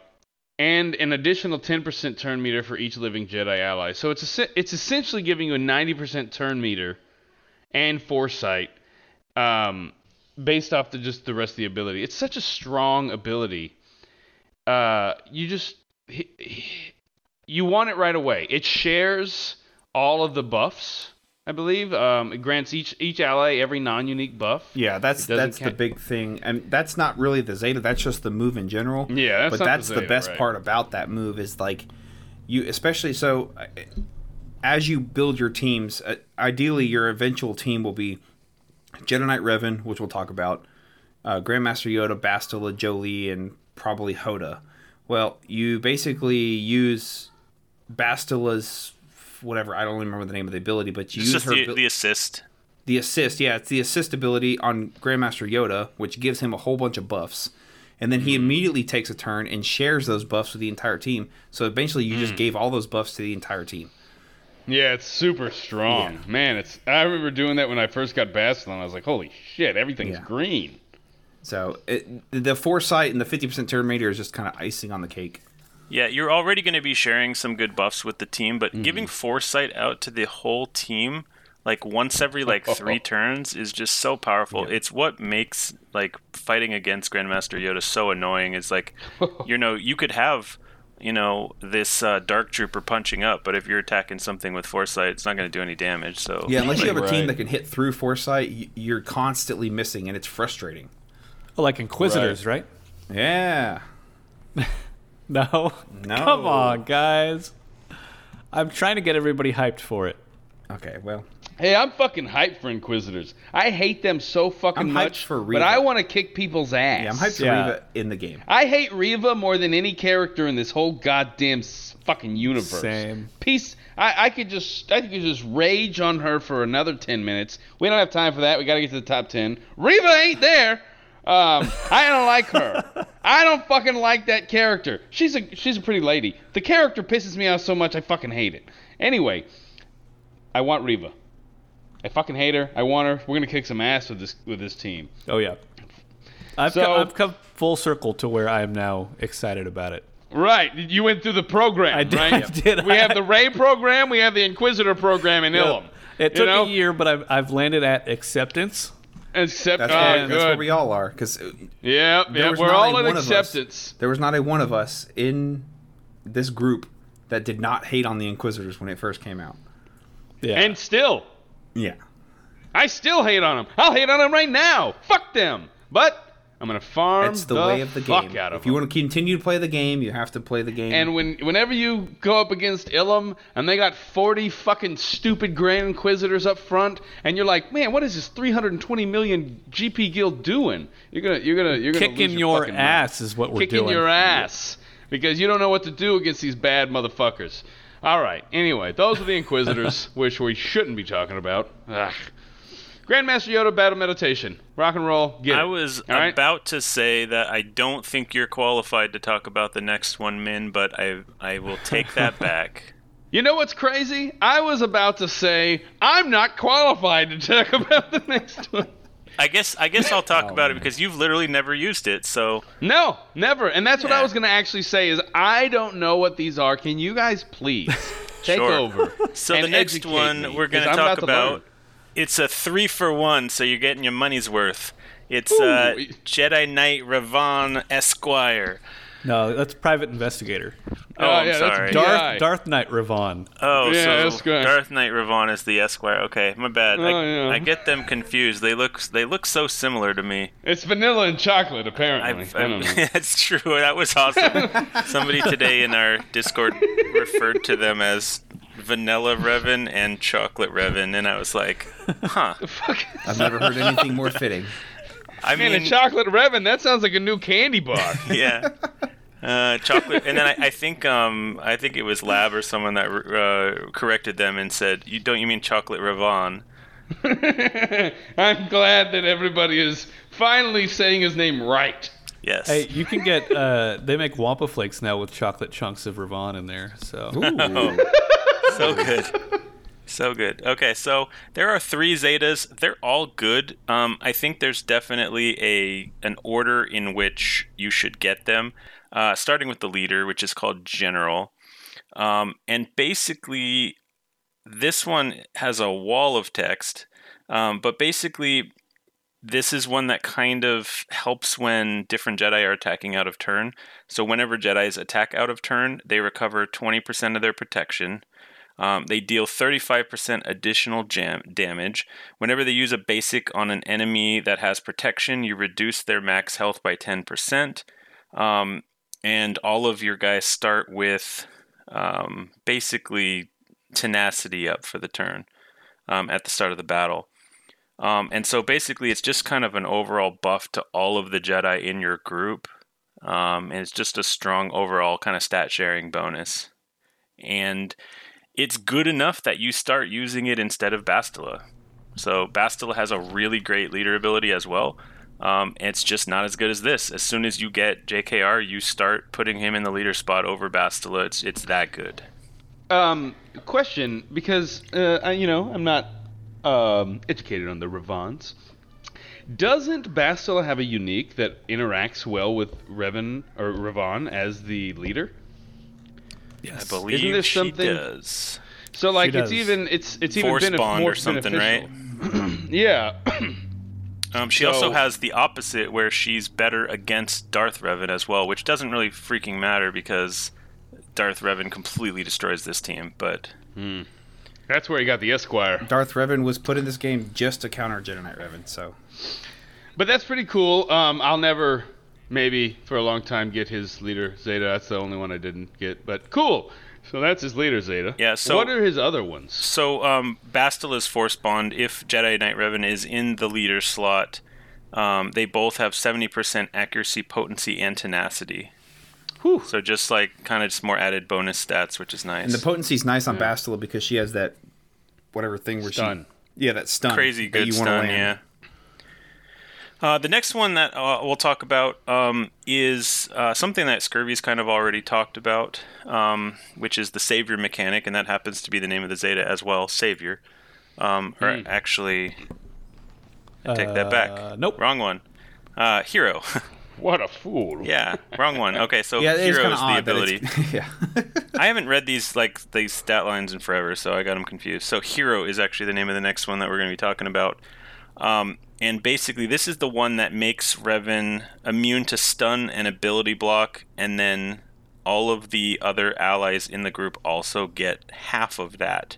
Which, if I'm correct, I think they end up getting the full amount or something, or I don't forget how it works. So the way it reads is Jedi Knight Revan is immune to stun and ability block. Revan gains 10% tenacity, health steal, max health, max protection, critical hit avoidance, defense, and critical damage. And then all other light side allies gain half of that bonus. So they gain 5% of that. I'm sorry, they don't gain 5. They gain... So whatever the 10% is that Revan gains, they gain half of that. And then once you get the Zeta, they get the full amount if he's in the leader slot. So these it's basically the Zeta is what adds. These bonuses are doubled while Revan is in the leader slot and not in the ally slot. It's not even the leader, but it empowers him even more as a leader. Yeah, and just the ability to be immune to stun and ability block is huge. There's actually quite a few times where that comes into play. There's quite a few different... I mean, even like in territory battle, there's a couple times where there's other enemies that are like ability blocking your team, and you just need like Revan to be able to take a turn and cleanse all of the ability blocks off the rest of your team. So it comes in clutch a lot of the time. So that one's really big. Just he's honestly at the beginning, he's one of your big damage dealers. I mean, he's going to be replaced later by things, you know, that are doing a lot more damage than him, like JKL and other things, but on that early team, he's one of your big damage dealers. So his he actually, ability to not get ability blocked or stunned keeps the damage train rolling. So he actually goes through a mod transformation. So early on in the game, like Fiera said, he is your main damage dealer. Yoda deals a lot of damage because he's constantly being called to assist. But when you're using the early game Jedi Knight Revan lead, Yoda, Bastila, Jolee, and Hoda, Revan is your main damage dealer. And then eventually he transitions once you get JML to not. He's not the main damage dealer. Jedi Knight Luke is. So Revan is there for the cleanses. So he more needs to be fast and super healthy so he can survive. So he actually, as your account progresses, his mods will change. Which there's not many characters. Which fucking sucks for me. Yeah.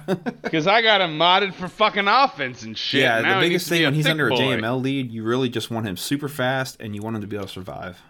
Because his offense comes from JMLs. Yeah. Or comes from JML's protection. Quick shout out to the Ilum chat. I mercilessly mocked. That was my first Zeta. Merciless mockery. Mercilessly mocked Manalius for just getting the Zeta upgrade on Iden. And one of our guildmates, Burt Boy, responded with, "Not as bad as leaving Xanadu blood at 6 stars, though. Am I right?" Damn. Savage. Or I'm Savage. getting torched. Or as they say in Star Wars, that was Savage.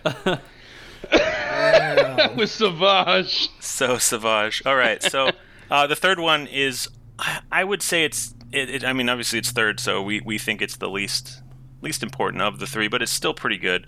So it's the only one of the 3 abilities that actually is tied to an ability called Direct Focus, which is kind of, I won't say it's his best ability because I really like his AoE ability that cleanses and, you know, gives turn meter to somebody, but this is his quintessential ability, which is his mass assist that death marks a target.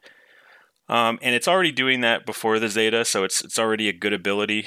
What it adds once you get the Zeta is it adds buff immunity to that character, which I think as a new player, maybe the importance of buff immunity might not make sense. Oh, man. It's so good. So important. There are so many annoying buffs like Foresight or Protection Up. I think it stops Protection Up, doesn't it?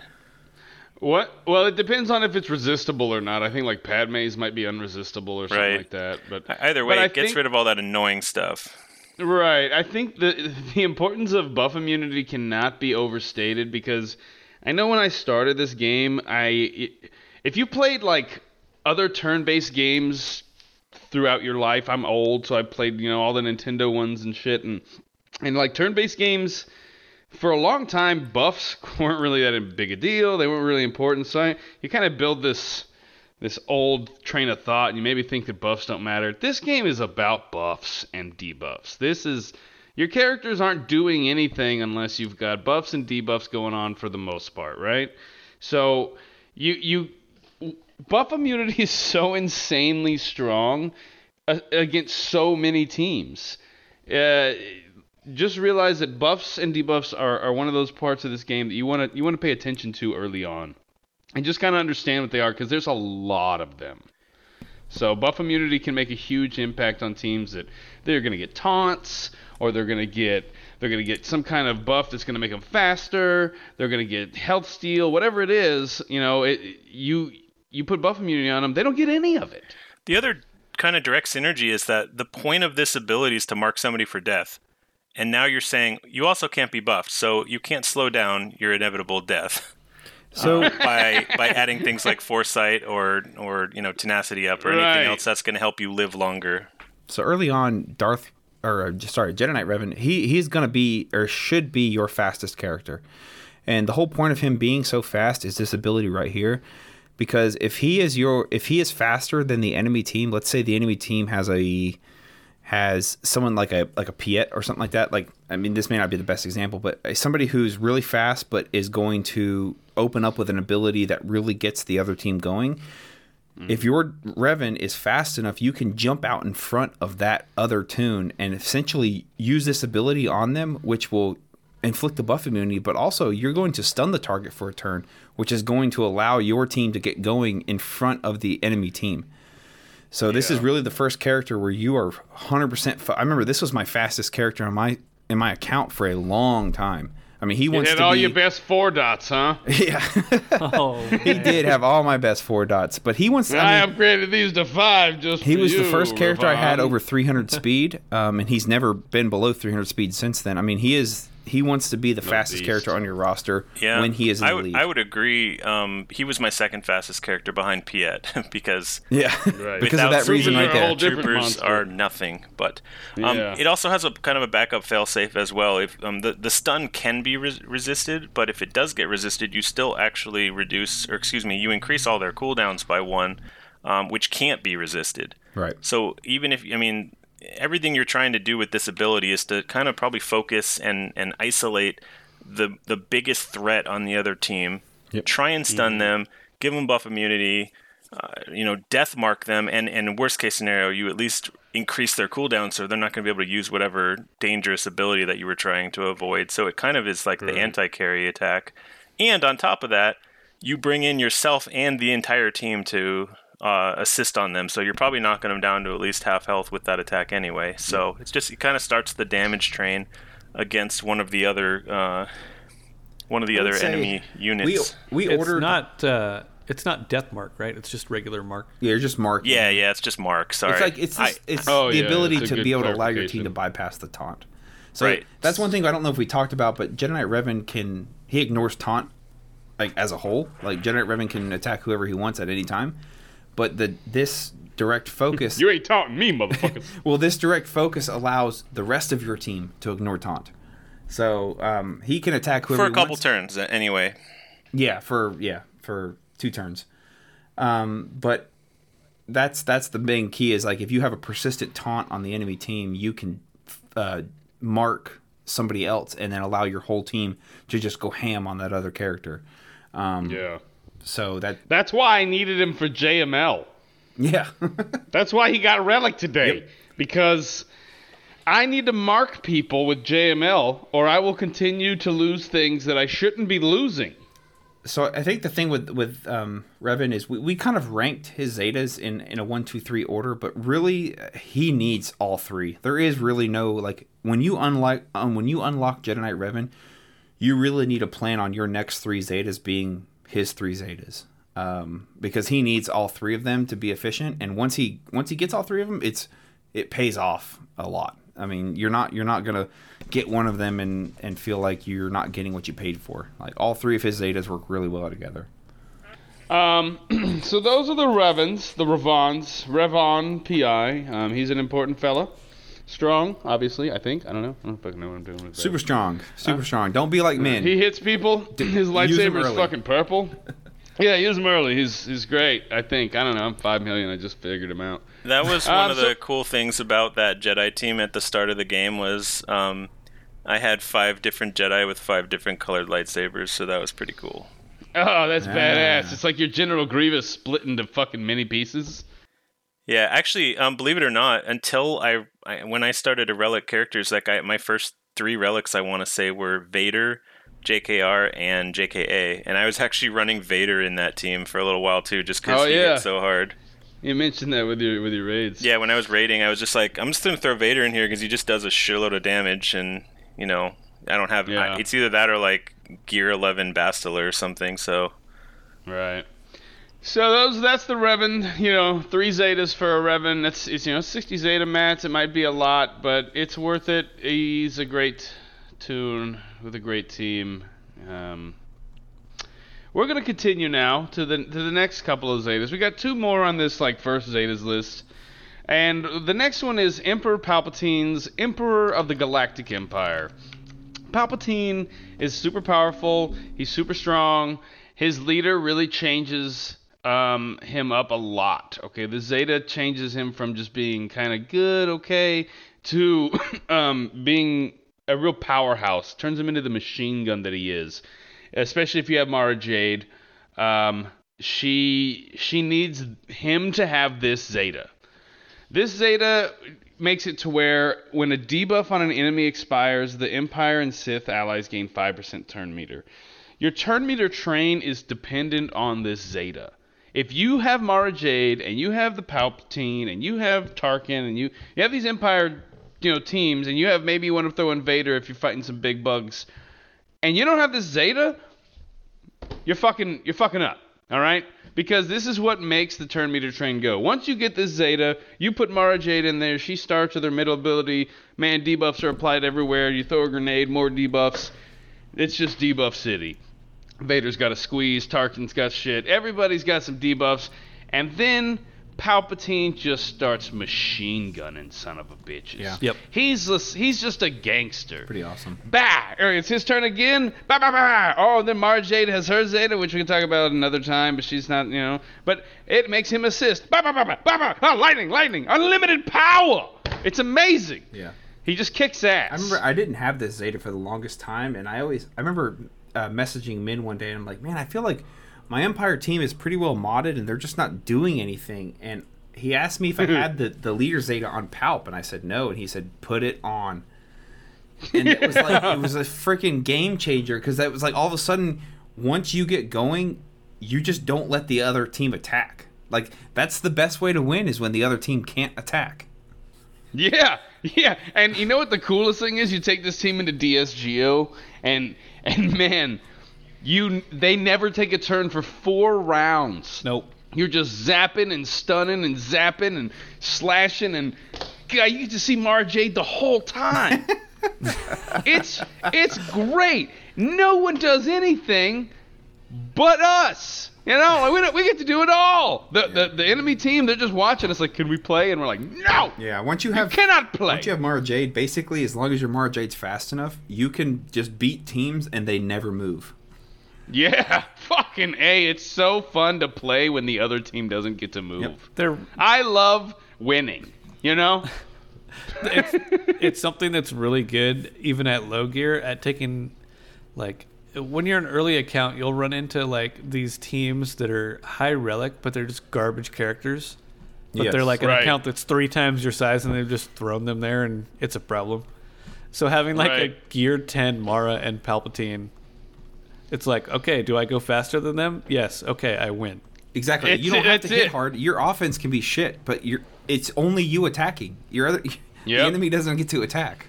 If I can kill you with paper cuts while you're strapped down to a chair, you're still going to die. It's just going to take a long time. I might even invite Thrawn to get involved. No. Yeah, Thrawn. If Thrawn shows up, he better be fucking 0 stars and a ghost, because why are you farming Phoenix? Why do you have Thrawn on my Get out of here! I used Thrawn on my team, and this is obviously pre-podcast, but I was a early Phoenix farmer, so I had Thrawn. Oh, that's right. So I had, and I will say, this is no reason to farm Phoenix or Thrawn. Oh, here we go. But I will say that having Thrawn to be able to A, fracture, or B, pass the turn back tomorrow to get the train basically started all over again is pretty nice.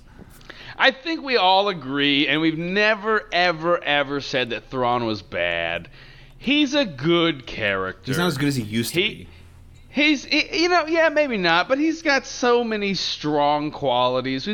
I've never thought, like, damn, Thrawn, you're a piece of garbage. I've just always thought you're not necessary. Yeah. That actually brings up a really good point about our comment about Thrawn, just you don't need him early game. He's a support character, so he's going to fracture and slow down the enemy, and he's going to pass turn to other characters. Well, if you're early game and you don't have any other good characters, then, like, what the fuck does that matter? Where's it going? Here you go, Gear 7 farm boy Luke. Go at it. Yeah, go again. And like, okay, I'll shoot him. Wow, that didn't do anything. Why did I farm this character? Holy God. Yeah, so that's one of those that you don't really you don't need him. Again, I don't want Thrawn to be seen as like this shitty character. I just think he's one of those characters you get much later. I got him at like 4 million GP on my Narsha Dog count, and the only reason I got him is because I was autoing the battle with with my Phoenix, and I had like a R5 Hera for profundity, and I just kept autoing it, and eventually it happened, and I was like, cool, I needed a blow to 4 million, so I just upgraded him. That was it. That's the only reason I got him. I don't use him. But All right. All right, who's next? Not bad. So our next one, it's the last one of our top 10, which is actually it's a second Zeta for a character we already talked about, which is Vader, and it's his second of 3 Zetas, which is No Escape. And I think this just makes him more well-rounded. It's not as much of a necessity as Merciless Massacre is, but it shores up your weaknesses. One of the things that can kind of trip you up early on Vader is going against teams that have stealth, and then you Merciless Massacre, and then you can't hit them because they're stealthed. This kind of removes that loophole from the system. And so it does 2 things that I think are super important. One is that it makes him immune to turn meter reduction, and 2, whenever he uses Merciless Massacre, it dispels stealth from all enemies. So it just kind of makes him a more well-rounded character with less things that can get in his way. Yeah, I think this goes kind of back to it all depends on where your account's at the time. Like, let's say you have 7-star Vader, he's relicked, and you're countering bugs with him, but you're still working on the Rex for Jedi Knight Revan, you're not quite there yet, but you have the Zeta mats. Go ahead and apply this Zeta. This Zeta is really going to help you when it comes to applying fighting Geos and other things, because, like Fierce just said, the stealth thing. So Spy on the Geo team is typically stealthed. So this allows you to pull him out of stealth and allows you to hit him. And Spy on the Geo team is the biggest damage dealer. So you want to go ahead and you want to get rid of him as fast as possible. So right, and you want to be able to hit him when you do Merciless Massacre. If you can't hit him, then that's the problem. You know, exactly. you're missing a whole like cooldown reduction turn. I personally feel like these 2, Merciless Massacre and No Escape, should go together. That's how I applied them. I applied Merciless Massacre, and right after I applied No Escape, because it although Vader does work with just Merciless Massacre, it really shores him up having No Escape. Yeah, it really changes him, makes him a lot stronger. It's one of those that you don't realize until you get it, and you're like, holy shit, this changes character. Well, you read it, and it doesn't seem like it does all that much. I mean, the immune to turn meter reduction, 5% health, 2% protection. I mean, all that doesn't seem like it does a whole lot, but that ability as a whole really makes Vader a lot stronger. It's a completely useless Zeta until it's the most important Zeta in the game.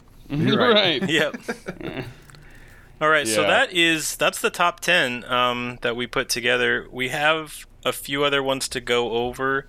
The next section, I don't think we're going to spend too much time on. It's something that you're not going to have to worry about right away. But they're all kind of tied together. They're all for the CLS team. Yeah, so it's basically that's where we're at. We're at the section of CLS. You have 5 Zetas here. There's more than 5 Zetas for the team, but we're just going to go over these primary 5 that are really important to you. And we're going to kind of pop through all of them real quick and kind of go over them, and then we'll discuss them. It Binds All Things is the first one we're going to talk about. That's on CLS. This is a really strong Zeta. It gives Luke the capability that whenever he resists a detrimental effect, which is a debuff, he recovers 5% protection and gets 10% turn meter of the other allies that gain half that. So that's a huge benefit right there. The next one is Han Solo Shoots First. Han Solo's not the character he is without this Zeta, right? He needs this one. Han has 35% counter chance, blah, blah, blah, blah, blah. Whenever he has the Zeta, the first time he uses Han's basic, he has a 10% critical chance, and the first time each turn Han uses his basic attack, he attacks again. So he just constantly is shooting. You get this ability lets you attack the character right away. So this is just a good ability. Han shoots first. You can counter a lot of stuff. You can clean up a lot of preloaded stuff in GAC. The next one we're going to talk about on this team is Chewbacca and its loyal friend. This is the CLS Zeta. The CLS Zeta. Right. This is what makes this team. Exactly. This is the engine. I've always loved that phrase. There's a few teams that are like, this is the engine of the team. Yeah. This is your engine of the team.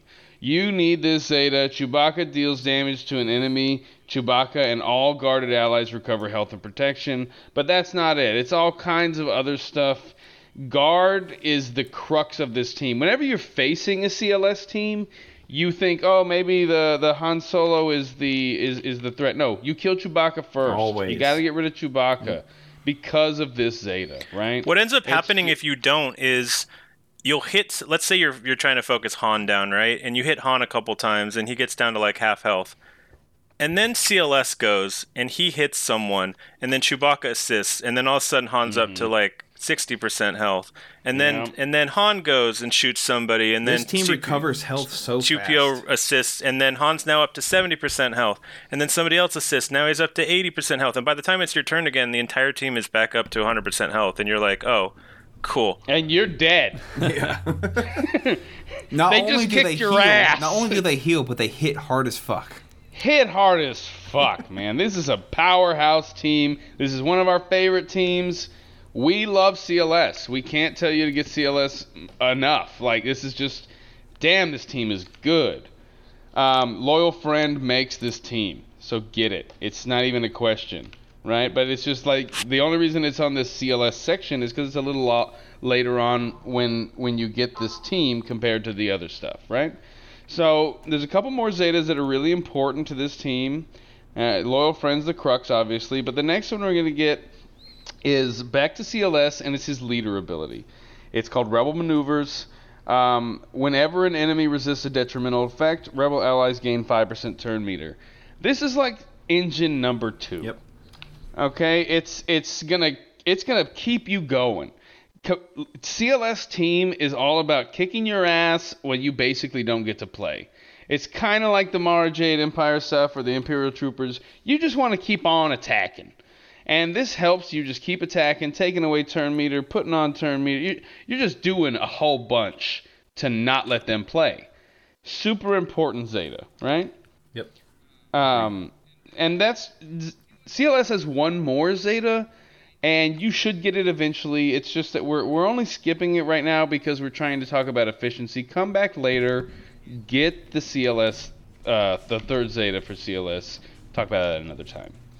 The final one we're going to talk about is on Chewpio, or 3-Pack, or 3-Baka, or however you want to call him. He's got a lot of cool names, but it's Chewie's Rage. Chewie's Rage is...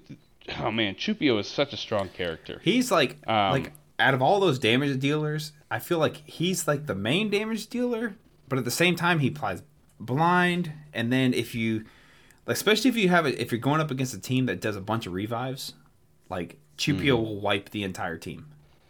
This ability does so much damage. Yeah, it's stupid how much damage it does. So it's crazy. So normally it's just an AoE. What Chewie's Rage does is essentially for every enemy that's already died this combat, it hits another time. So it's just like if there's only one guy left, he's getting hit with like 5 hits off of this AoE, right. And you see people just get deleted. And if you got, like Scurvy said, somebody with revives, like the Night Sisters, and you kill Zombie once, and then you kill Zombie again, and then you kill somebody else, and then stacking. Yeah, and then old Daka revives them, and then you're like, oh yeah, bitch, I am only getting stronger! And then you just kill them harder. Oh man, when that AoE hits... You can wipe a whole team with that AoE. It's and you're like, holy shit, did that just happen? Yeah. Yeah, you're like, what did I do? What did I miss? I am a god! Yeah, miraculous stuff. So that is the core of the CLS team. Yes, there's some Zetas on 3PO. They're not as crucial. 3PO has one Zeta that I think is absolutely fucking worthless. I have a very strong CLS team. I have R7 CLS, R6 Han. I'm boosting him up to R8. I still don't have the 3PO Zetas. Yeah, I mean, it's not the crucial ones like these. They're definitely luxury Zetas. Yeah. Yeah, exactly. And one of them I think is really good. I think one of them is just not, because I don't remember why. I'll have to look it up or talk out of my ass some more. But anyway, we're gonna move on to the third section, which is these are some Zetas that you need eventually. Yeah, they're situational. You're gonna get them depending on what you build, but maybe they just come a little bit later, or maybe they're just not as crucial. The reason that I kind of sectioned these off into their own section is because they're either not totally in line with our farming plan, or they're characters that aren't going to really be relevant till a little bit later, maybe even after CLS. Right. And so I'm gonna talk about the first one, which is Jolie Bindo, which is because I have no idea about this fucking. That looks pretty bad, is what it's called. And it's a really cool ability. It's really good, but it's Zeta. a little bit situational. I kind of talked about it earlier, and when I said that Jolie punches down, it's an ability that I'm gonna look up the actual words on it. It's a heal. So the ability itself before you get the Zeta just heals one of your guys, and it's like, cool, I healed a guy. Yeah, great. But when you get the Zeta, it also revives all defeated Jedi allies at 80% health and crit immunity for 5 turns. So that to me is like the reason why you get this is, you're in a fight with Jedi. Or you're fighting with your own Jedi against someone else, and they've killed 2 or 3 of your pieces, and you're like, crap, this isn't looking good. And all of a sudden, Jolie gets a turn, and you revive that, Grandmaster Yoda, who's going to start putting, putting in work. Putting in work and putting buffs back on people. He's going to be jumping. He's going to be all doing that Yoda shit. He has to survive, though. If he doesn't survive... The big thing about this is this is not a relevant Zeta right away until you're starting to get him at least Gear 12, if not Relict. Because if he's the weakest person on your team and he just gets focused down and killed, then he's pretty worthless. So he's got to be... and he's pretty tanky, so that's the nice thing about him. You get him to like Relic 5 or something, he's not going to be easy to kill, especially with Foresight and some of the other buffs that Yoda's probably going to be putting on him. That's kind of the point. They can't say, I'm going to go kill Yoda, because if you kill Yoda, then he just revives Yoda, and you're like, cool, I'm back to square one. So he just makes that team just harder to deal with. But the reason that this is kind of in a later category is just because he has to be pretty beefy in order for this to make sense. But it's not all for waste either, because he's used early on the Jedi Knight Revan team, but eventually he is a good plug and play 5th character for the Jedi Master Luke team, and he's really useful when you face JMK with a Jedi Master Luke team, because JMK is going to kill people on your JML team, but if you have Jolie on that team, you can get the revive, especially if he's tanky enough to survive. Yeah, it's really strong. The next ability is kind of the opposite, where instead of trying to save somebody, we're trying to mark somebody down for death, in the hopes that they don't die, obviously. Yeah, I have troopers, but I don't really remember building them as the same way as probably Fiera's used them a lot, right? He used them all the time. He understands these. I'm going to go ahead and pass this to Fieras and say, you go through these, because I think you have a real good understanding of these at this point. I do too, but whatever, man. It's cool. Okay, Who the fuck are you? You don't have Jabba. You don't have gas. You don't have... No, that's cool. I've got nobody. It's because you don't have gas, you don't know about troopers either. You're the first person, I think, to farm the next one on the list after these next two. So we'll let you talk about that old furry bastard. I love that. But I will talk about Piet and Veers real quick, because they kind of go hand in hand. They're both kind of mediocre without each other. They have one of the best engines in the entire game for turn meter. It is nearly unstoppable, and they can like, oh man, I've probably taken 40-50 turns in a row with them. Sometimes I can go, in heroic Sith trio, I can solo the entire 3rd phase without the other person ever taking a turn, and then do some damage in phase 4 as well. So the point of Emperor's Trap is that it creates an engine with Veers, in that every time someone basically takes a turn or attacks out of turn, they get a stack of Emperor's Trap, which is an ability that adds offense. It also adds potency, but that's not the point. The point is that every time a trooper takes a turn, they get 6% offense. Every time they attack out of turn, they get 6% offense. So it just gets this engine going of you get offense, you get offense, you get offense, you get offense, and it's just insane. And it's not even like the amount of offense you're getting is not actually the point. It's the amount of instances of offense that are being added. So it's really nice to get the offense going, which then you pair with General Veers and his ability Aggressive Tactician, which says, let's see here. Good call giving this to Fierce Min. I haven't read this in so long. That's cool. Hey, he's got, I mean, fuck.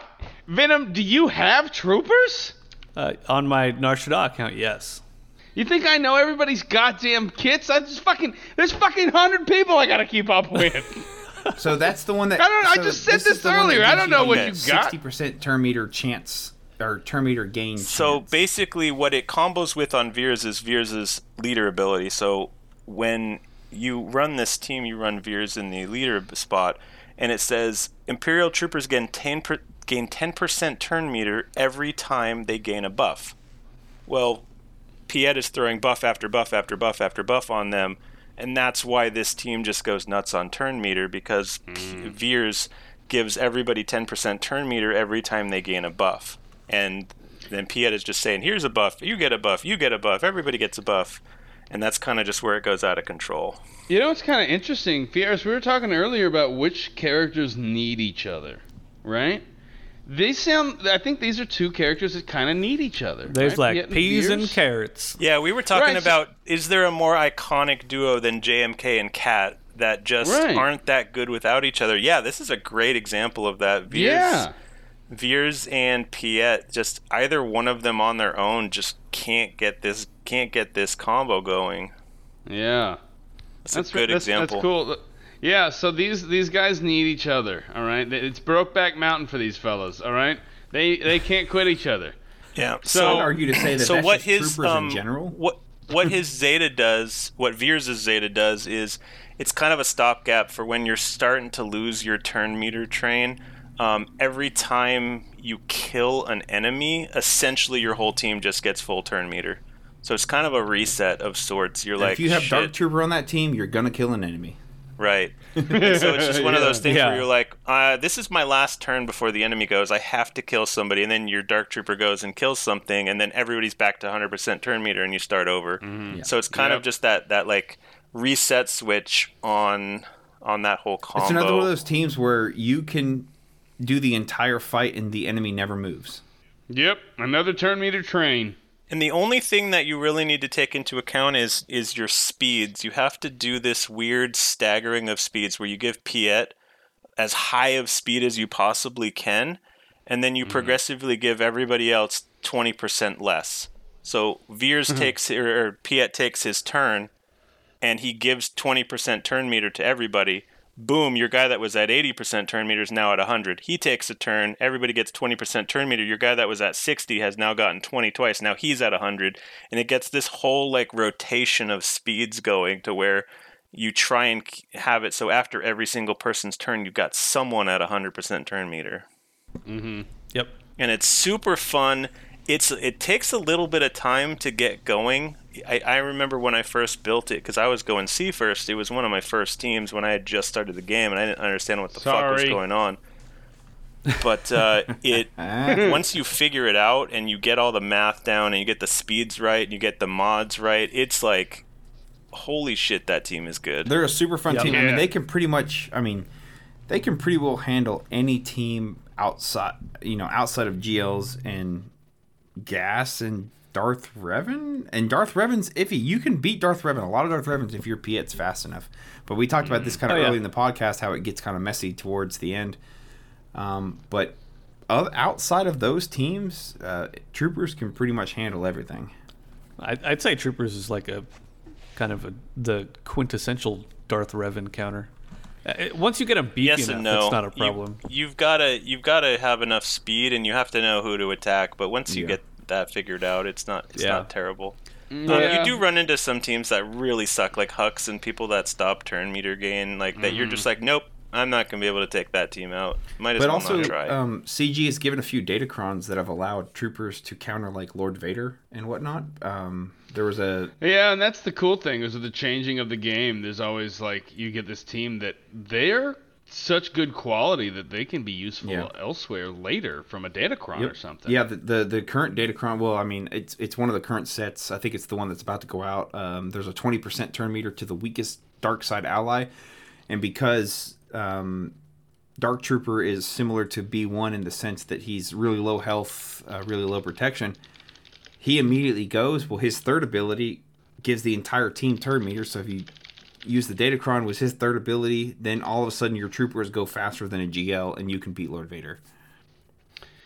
Right. Yeah, they're great. So the next thing we're going to do is the final Zeta. It's a great Zeta, and we think you should get it, right when you get this character, but it's going to be a while before you get this character. And Venom, you're our resident expert on this snow fella. On Wampa? Why am I the resident expert? I don't know, Fierce. Because you did the JML as my first JML GL. first. I don't know what this fucking Zeta does. Okay, so in my opinion, honestly, the only reason you get this Zeta is because you have to get it to get the Omicron. Exactly. There you go. That's what it is. That's all that matters. Say. Done. It's a There you go. Wampa's done. The Wampa Omicron is the only reason Wampa is even on this list. Yeah, it's fucking great. Kicks so much ass. And we'll talk about that in the Omicron list. Which, by the way, I mean, if we want any shot at getting to the top 10, we probably got to axe the Omicrons to another week. Because we will talk Omicrons, but I think we're going to push it off to the next episode. I think that's best. Yes. There's just too much. We're already at 2 hours, and there's too much to be said. So we still have listener questions and bottom of the backpack and the outro. Yeah, don't give me the big subjects to run. I'm just gonna ramble. Well, you're fun to listen to, man. So, all right. That's sweet. Let's go on with what are we talking about next? The listener questions. Oh, well, let's hear them, Fierce. All right. So our first question comes from a listener, Thunder Bunny, who wants to know, what is your favorite Star Wars music? And this actually goes quite in line with the game show we have going on in the Senate right now, which is essentially a bracket of putting the top 24 songs together and having people vote on their favorites. So let's pick the winner. Who you can if you have two different answers. So, if you have two different answers for what you think is going to win versus what is your favorite, that's fine. But give some context on that. Yeah. So a little bit of a backlog on this too is I just became community officer for Senate Community Affairs in the Senate, which is awesome. Congrats. It's gonna be fun. We get to slow clap. We get to run these things and kind of reach out to the community and I really love the Senate. It's super fun. I love this place. And Phil over here, Savage Phil House, I think is how you say his name. He'll probably come on and say you don't speak British right or something. I don't fucking know. But he put together this fucking awesome playlist. All right, I think he had about 100 songs to go through that made the cut. Right, it started like 100 because there's so much goddamn good music in Star Wars. Yeah, I've said this before and I'll say it again. I think Star Wars is great and I love it, but the reason that Star Wars is great and everybody loves it is because the music kicks ass and the sound effects were amazing. Yep. This shit was awesome. They really nailed it with the sound, and that's just a sense that really is it's vibrant in Star Wars. Are you sure it wasn't the dialogue that drew people to it? I mean, I hate sand. It's so coarse. Good. I'm just like, I'm so moved. I'm so moved. So moved, yeah. You better slow down, huh? Yeah, I'm Anakin, and I'm about to woo you. You've grown more beautiful. I mean, more. Yes. Idiot. I care for you. The kiss that you should have never given me. I'm sensing a lot of prequel hate, and I need y'all to stop right now. Listen, I fucking love the prequels, but the dialogue is dog shit.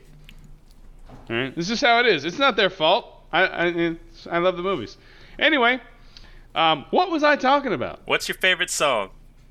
Favorite song. I'm gonna go ahead and start this because I do have a favorite. I don't know how anybody can even fucking debate this. This is unbelievable that it's even a question. It's Duel of Fates. Yes, it's a good one. The greatest song. It's a phenomenal song. It's just so good. Yep. You hear it, and it starts out with that choir, and you're like, I'm fucking hyped. When I was a kid and I saw Phantom Menace in theaters, I don't know fucking how old I was, but when Duel of Fates comes on and you see one of the coolest fights in Star Wars, Phantom Menace gets a lot of hate. It had a lot of good stuff. I like Phantom Menace. This fight's fucking fun, and it's got this fucking song. Man, the Duel of Fates is both my choice and what I think. The thing about Duel of Fates is that you could be blindfolded and in a sensory container where you can't see anything or can't hear anything, and then all of a sudden you hear this one song and you know exactly what it is. It takes you exactly to that moment in Star Wars. It's Darth Maul igniting his other side of the lightsaber, and it's like, man, it's like a game when that changer. shit happened, fuck, that was cool. Before again, my age is showing here, but like before Darth Maul lit the other end of his lightsaber, we didn't fucking think that was possible. Right. That wasn't an option. Who would have thought there would be another blade? Yep. It was so fucking cool. Yep. What simpler times. Nowadays they gotta put fucking like T's on them and shit and make them spin. I got an Incepticopter. You guys ever see that like, I don't know if it was like Saturday Night Live or whatever, where it's like a play on Kylo Ren's saber, and it has like a pocket knife that comes out of it. It's got like 9 different blades. Right. They're like, oh, we gotta be ridiculous. Nah, man, when Maul did that shit, it was fucking cool. Whenever I saw Kylo's T-Saber show up in the trailer, I was like, so you're saying you want to be like Maul, but you didn't have any good ideas. And anyway, Maul was badass. That was cool. Duel of Fates. What's y'all's? All right, so mine is from episode 3. So I'm Battle of the Heroes, right? So I'm Anakin versus Obi-Wan. I think by far and away in any Star Wars media, this is the most emotional battle in all of Star Wars, right? You have Master versus Apprentice. You have Anakin, who is supposed to be the chosen one. He's now fallen to the dark side. He is like filled with love and rage and hate and all this stuff like that. And that music, when they're on Mustafar and they're fighting it out, there is no better music in Star Wars. And I can hear, much like I kind of said how you can be blindfolded and hear the Duel of Fates and know exactly where you're at. Yeah. I can be blindfolded and I can hear Battle of Heroes. I know exactly where I'm at. I know I can feel the emotion. I know exactly what the characters are going through. Man, I want to watch some fucking Star Wars. Right? And this is, just like Min said, this is my favorite, and this is also what I think will win. I think I can't think of a better song. I mean, the choir, there's a ton of choir and like just voices in the background. Yeah, that's my favorite by far. I have 2 quick things to say. One is, I thought there was going to be more consensus on this. And the second thing is, there is a very good chance we're going to have 4 completely different answers on this. And with that, I'd like to hear what Darth Venom has to say. Well, I have a secondary, so I'm excited to see if anyone picks what my second choice would be. I'm kind of shocked that this is not on here, but Anakin's betrayal is not on this list. Anakin's betrayal, huh? Yeah. This is Order 66 music. Oh, that's good. Yep. I don't know how that's not on there. We've got Dooku versus Yaddle, but we don't have Anakin's betrayal. I will say he was trying to include things from like every yeah.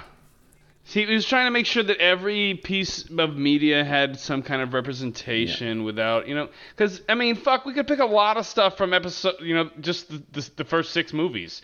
But then we're just looking at John Williams. Well, since they don't have the best song on the list, I have to stay on brand and pick Rey's theme. Oh boy, okay. I do like Rey's theme. Yeah, it's really good. It's pretty good. It's the best thing they did in those stupid movies. Yeah, I mean, again, John Williams, man, is the fucking legend. All right, well, that's your pick. Fieras, come on now. Ray's theme. Fieras, what do you got for us? Because I bet it ain't Ray's theme. Well, Fieras you know is too what? busy posting memes in our chat. You know what? There are 3 different separate trilogies, and I feel like one is left out at the moment. I did not expect to see one from the new trilogy, the sequel trilogy. But I gotta go. This one was actually a really close one for me. I've got some like honorable mention, and none of them are the same ones you guys are talking about, so it's kind of interesting. Damn. Yeah. I don't know that this is my favorite, but the most like powerful, meaningful one for me is always going to be the Imperial March.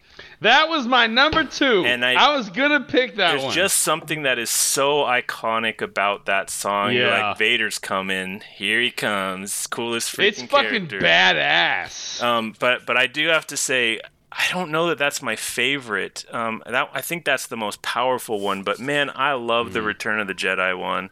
The Return of the Jedi soundtrack, and I guess that's the name of the song, Return of the Jedi. That is just also so iconic Star Wars for me.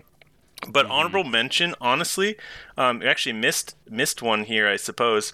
I listened through all these songs, and man, I really like the music from Mandalorian. Oh, yeah. I love that song as well, and I think that's like probably a distant third, but honorable mention on The Mandalorian, because I really like that one as well. And honestly, So- you'll be surprised. I think you will be surprised in our seedings. There is a song from the Rogue One that made it pretty high. It's Rogue One. Disney Star Wars as a whole gets kind of a hate, but Rogue One was probably, as far as Star Wars movies goes, it's the best Disney Star Wars movie. I think it's a phenomenal, and the music in that movie is really well done. So, I've said this in my post to the citizens, is that there's one thing that Star Wars breaks us apart a lot. We have a lot of like pissed off fucking people, including myself, right? Yeah, definitely. But we have a lot of like frustration in the community, and the fans are always like at each other's throat, like, I fucking love it, well, I fucking hate it, well, let's kill each other. What the hell is that doing? I don't know. But one thing we can always agree on, and no matter what you like about Star Wars, is the music is so fucking good. It's great. And yeah, as Scurvy was saying in our seating, we had like how we found out the buys was like, okay, well, what's our top 8? And everybody submits their top 8. The Mandalorian theme was in every single one of our top 8s. The Imperial March was in all 3 of our top 8s as well. Think so, yeah. Duel of Fate. All of these that we're picking, except for Ray's theme. Ray's theme. What the hell? But I'm gonna be honest with you. I almost put Ray's theme as my 8th pick, but it lost out for me to the Andor forming up unto stone we are, because that was really cool. Like it had this like old schooly like Celtic vibe, and like I don't know, I just really liked the bagpipes and shit. It was cool.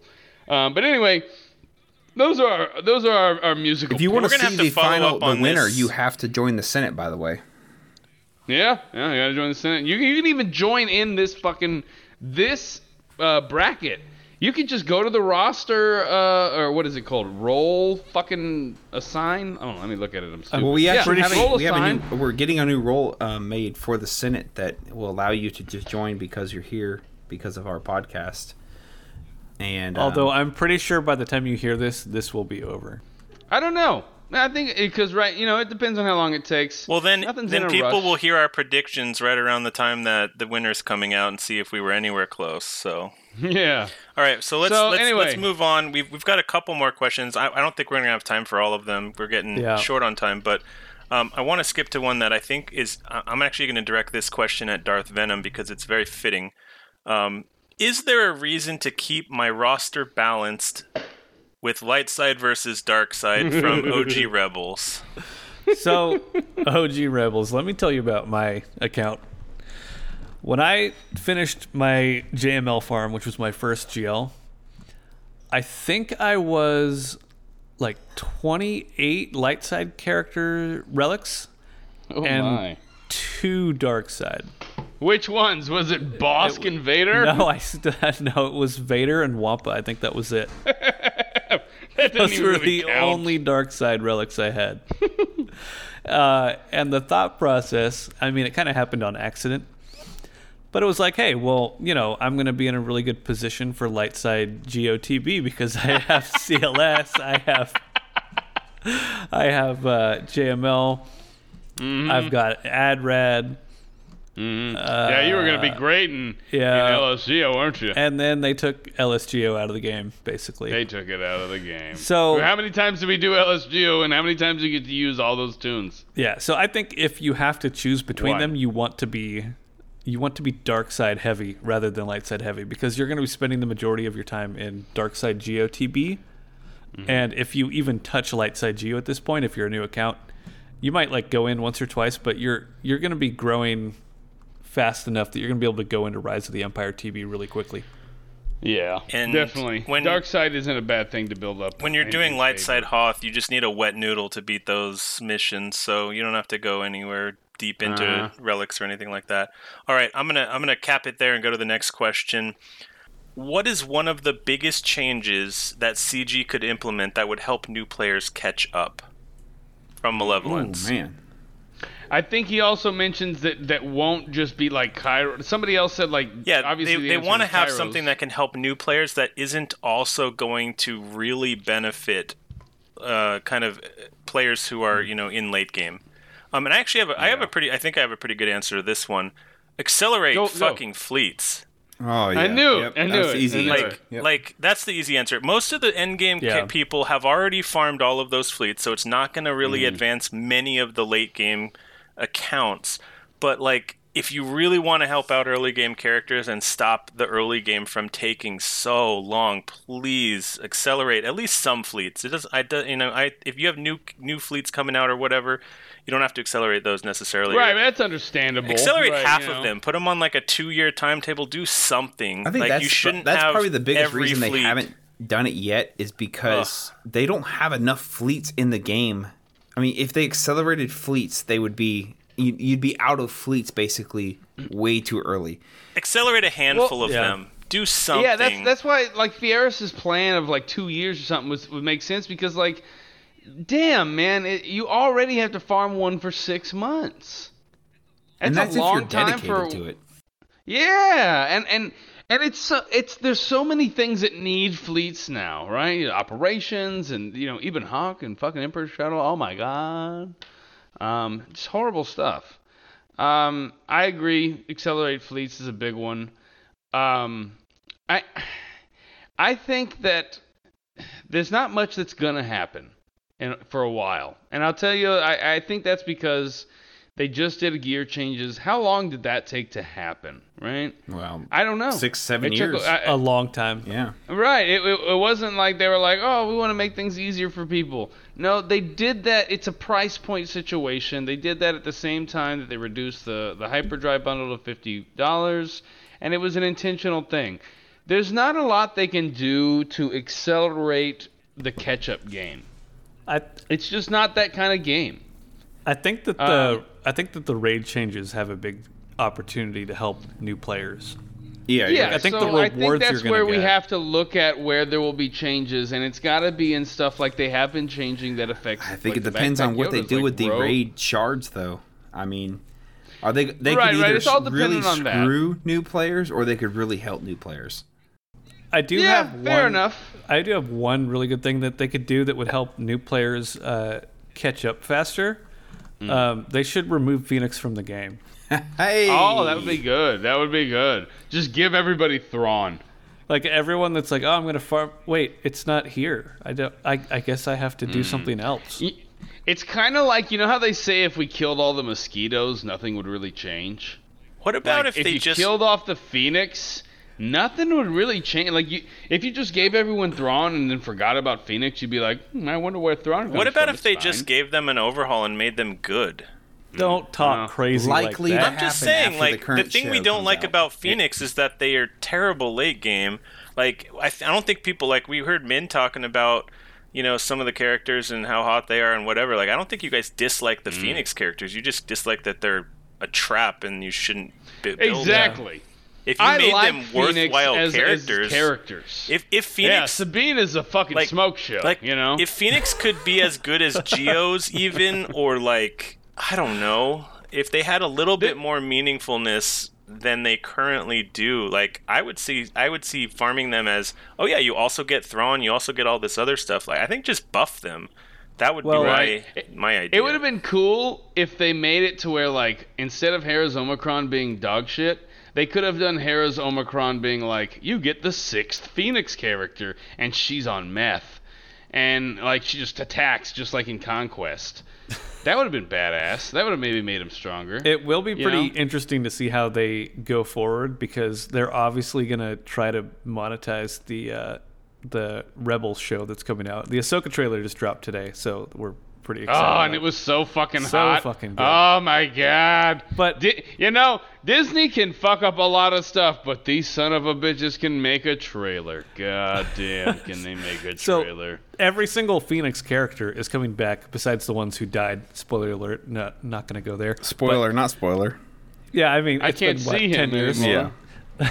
I've never seen any of that stuff. So when I was watching the trailer for Ahsoka, I was messaging Min on the side. I'm like, who the hell was that character? Who's that character? I don't know who those people are. Who the fuck are they?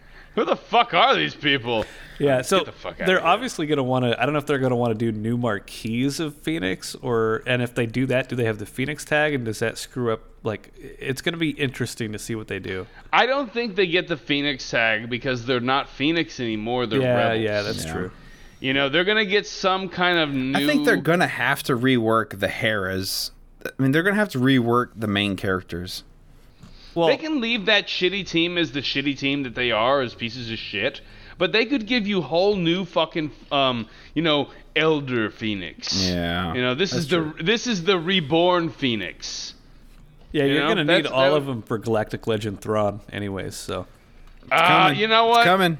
I'm not hating. If they could do that and they can make fucking that'd be cool as shit. Thrawn's fucking badass. No, it's gonna be Galactic Legend Ahsoka. And it's going to be a Phoenix, Galactic Legend, Fulcrum, Ahsoka mashup. Well, you know who it ain't going to be? It ain't going to be Darksaber. Ayo. Oh, my God. That ain't fucking happening. All right. I was so excited. No spoilers. I was so excited when that happened. As soon as they started talking to those people, I looked at my wife and I'm like, it's going to happen. Exactly what I said happened. As soon as it happened, several episodes ago, I was just like, oh my God, do you see what just happened? And my wife was like, no, I was not really paying attention. But I was just like, something very meaningful just happened, and I think it's going to come into play. And it totally fucking did, and it was awesome. Yeah. I'm not a fan of this season. I'm not going to sit here and try to be negative and hate on things because that's what Star Wars fans do. But I saw that and I was like, cool. So that is the end of my theory. Yeah, I didn't like that they basically ripped off the ending of Harry Potter to do it. But dude, I'm telling you, I posted that in the Senate. It was the perfect synopsis of that episode. Minus it didn't have any context, and all it was snippets of other shows that fit perfect into the Mando. I don't want to sit here and bitch about the show for the next 10 minutes because we're already getting late and we got to get to the top 10.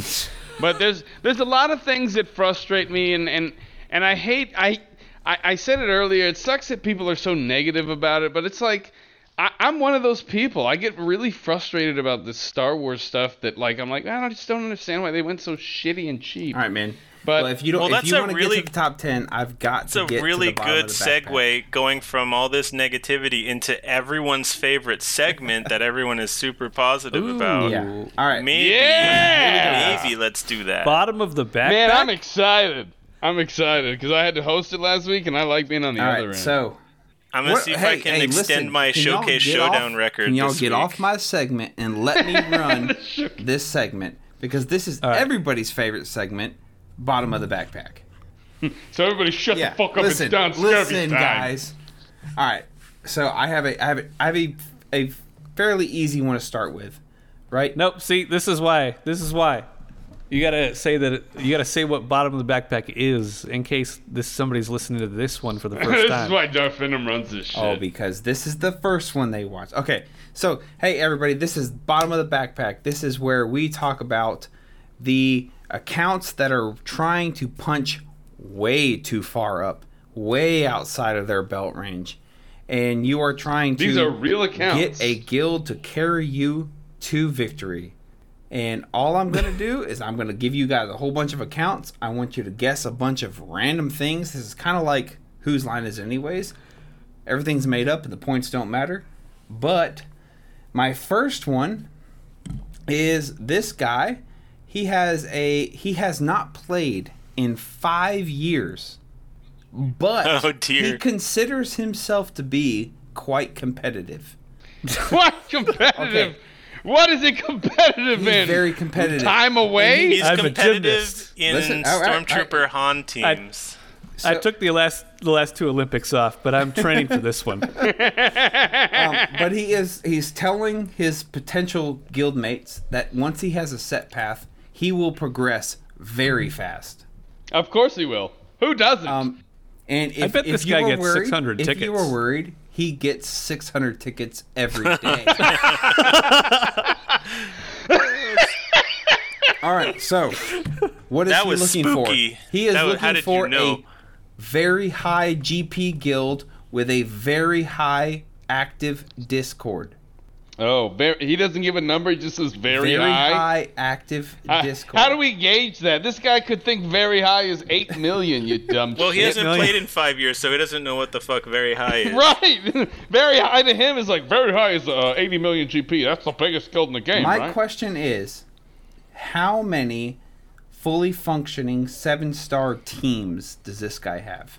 Fully functioning 7-star teams, So not even like not all even 5. relict? No. Yeah, I just want to know how many fully functioning, like 7-star teams. I don't care about relics. How many teams does this guy have? Well, Ugh. he right, gets I'll 600 tickets a day, so he's got to have a lot. As the reigning Showcase Showdown champion of last episode, I will go first on this one. That makes sense. And yes. I know you said the points don't matter, like Whose Line Is It Anyway, but I want a jet ski, so I'd like to say Yep. otherwise. I want a blender. What the hell? You know what? You should try harder next time, because jet ski guy over here is gonna fuck your day. So I can say we had somebody join our guild that I think hadn't played in like 2 years, and when he joined, he had like, I don't know, like 160 Gear 12 characters and like no relics. And so I know for sure this guy, if he hasn't played in 5 years, has no relics, which was kind of part of why I asked that earlier. But not even 7-star teams. Gosh, I'm gonna say 3. He has 3 fully 7-star teams. 3 full 7-star teams. Okay. Yeah. Scurvy, you go. Well, Scurvy Wait, knows the what? answer. Scurvy knows the answer. Yep, that's why I said it. Now it's Darth Venom's turn.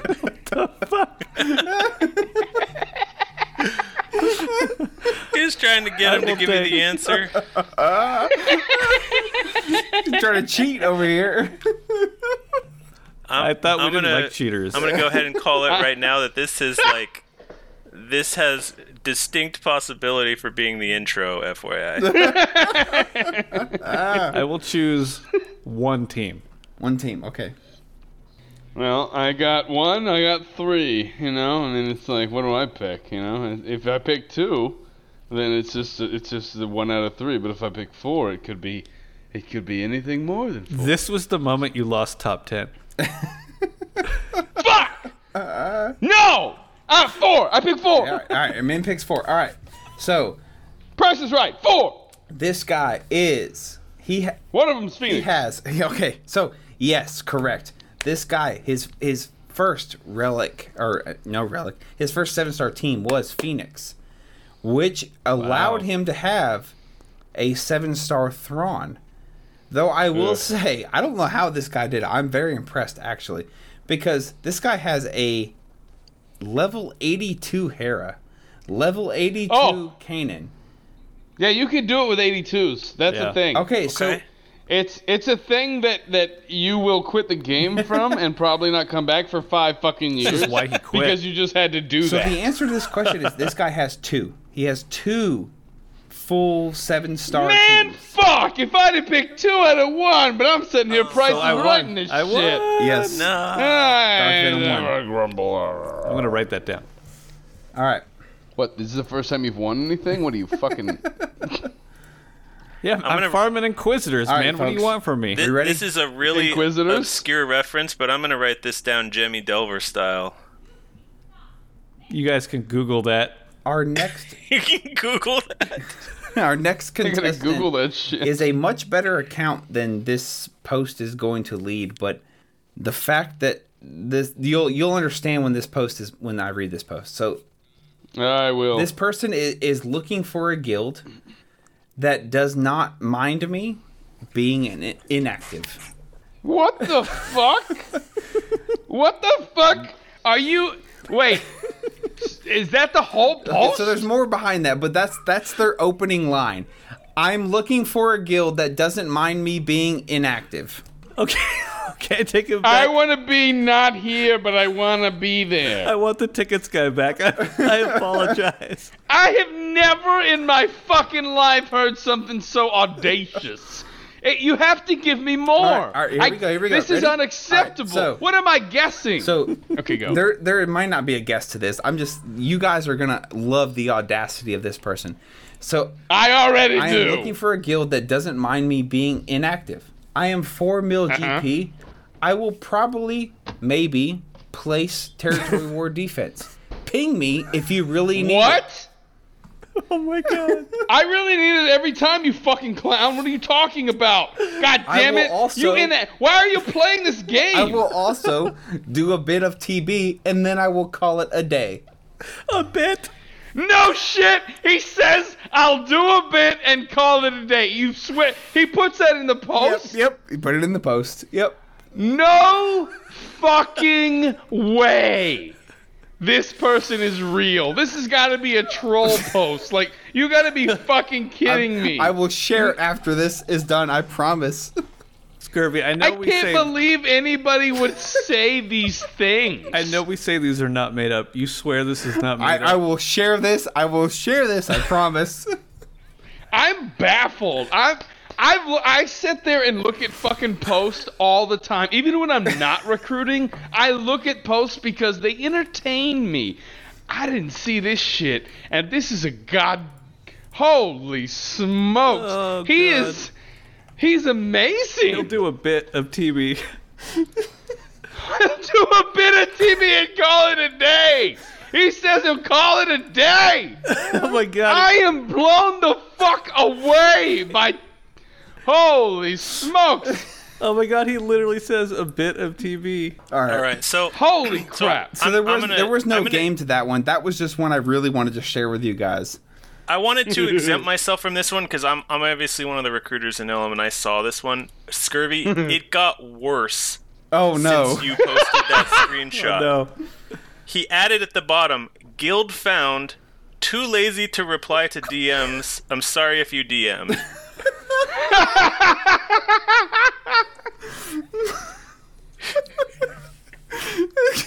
This is the laziest person. I'm so impressed with his laziness and imagine the like confidence to be so worthless. How was a guild found? Like, how is there a guild out there that looked at this and is like, this looks like someone we could really use?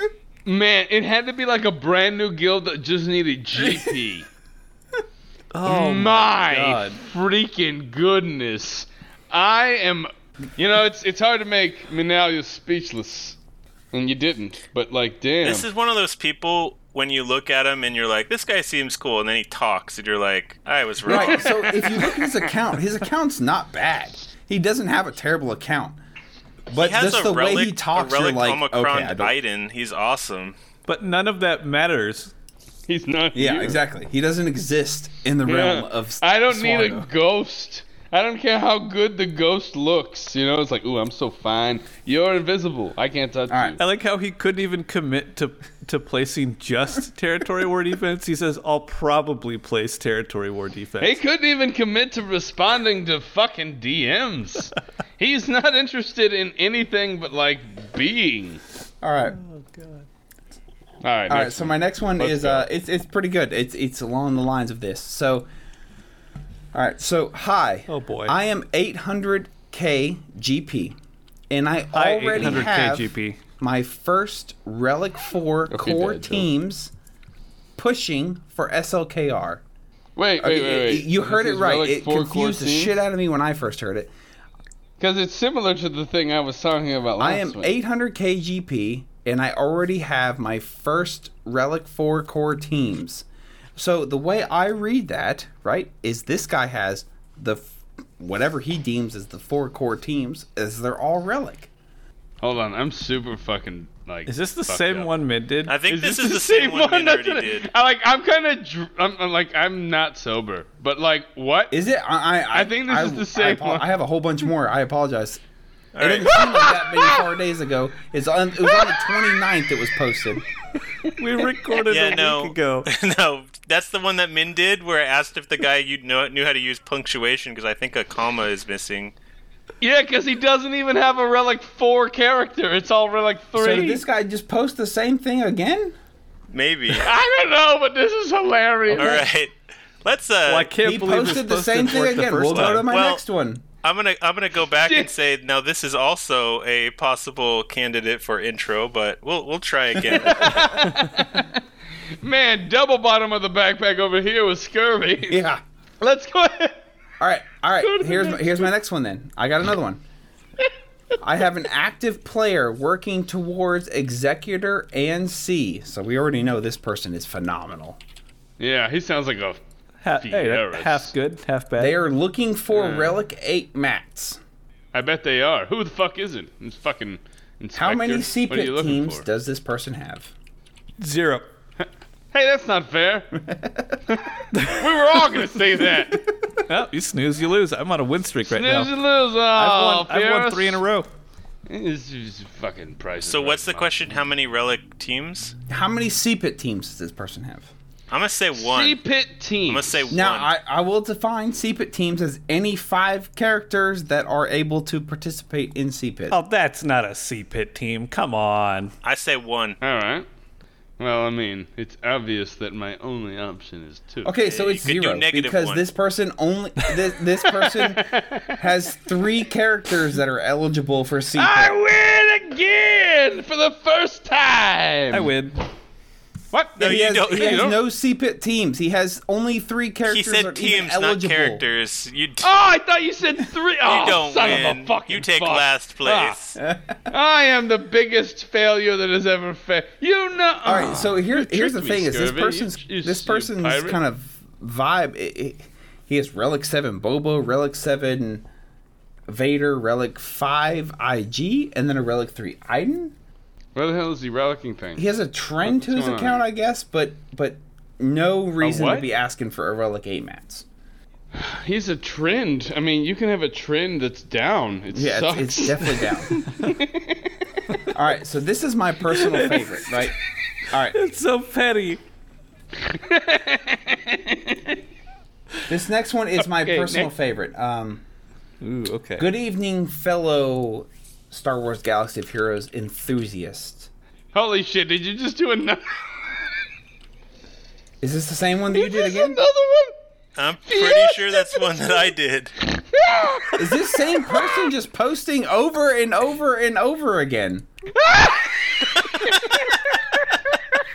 Is this the guy that streams on Twitch?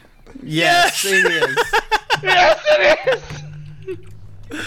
You gotta be fucking kidding! This guy just continues to post.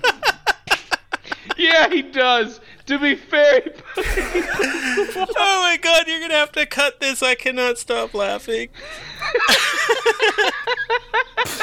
Okay, thank you, Scurvy, for just tossing the last 10 minutes out the fucking You know window. what, Min? We can both feel very validated that Scurvy also thought that the ones we chose were good. Hell yeah, dude! This is the best thing ever. I have one last big culminating event. It's gonna be one I picked. One. This is gonna be a Darth Venom one, right? So the thing I'm muting myself for a minute. I'll be back. My sides hurt like really bad. The thing with this fellow is he is a bigger account. We typically do bottom of the backpack with they're like new accounts looking for bigger guilds. This is a big account looking for a really big guild. He is looking for a competitive territory war guild that is above 460 million GP. Holy shit! And he even prefaces this by saying, "Do not respond if you are below this threshold." So if you're 450, he doesn't want to hear from you.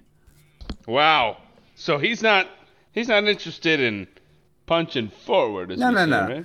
He wants you to be able to do 32 Rise of the Empire shards. He also wants you to be able, or Rise of the Empire stars. He also wants you to be able to get 10 Riva shards.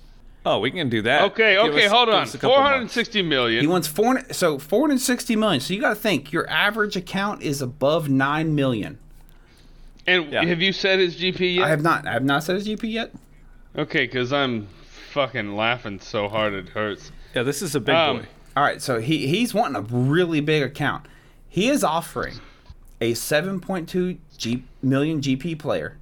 So he's 2 million below. Okay, so he's not like a 1 millionaire looking for some real punchy uppy stuff. No, he at least has an account that is established, but he's still trying to punch pretty far up. Right. He's willing to run territory war specific mod loadouts. That's cool. That's pretty intense. He currently has 7 territory war Omicrons, though he does not state which ones those are. He could have a whole bunch of Hera Omicrons. Who knows? Well, as far as I'm concerned, if you invest in territory war, then I like you. I also have 7 territory war Omicrons. I have 7th sister, 9th sister, 8th brother, and 5th brother. Among others. Shut the fuck up. Don't you fucking dare. Oh my god. If you holy shit. I'm gonna kick you from Ilum if you fucking apply all 7 of those stupid fucking Omicrons on leaders. Yeah, they don't get all tied together, right? That was just like look at all these Omicrons. Okay, great. But how intimidating will it be for the other guild who sees that team of 5 Omicrons, man? Is stupidity intimidating? All right, so this guy is also he is 1 week away from farming Jabba. 1 week. According to this guy, he's 1 week away from farming Jabba. From having Jabba or farming Jabba? No, from farming Jabba.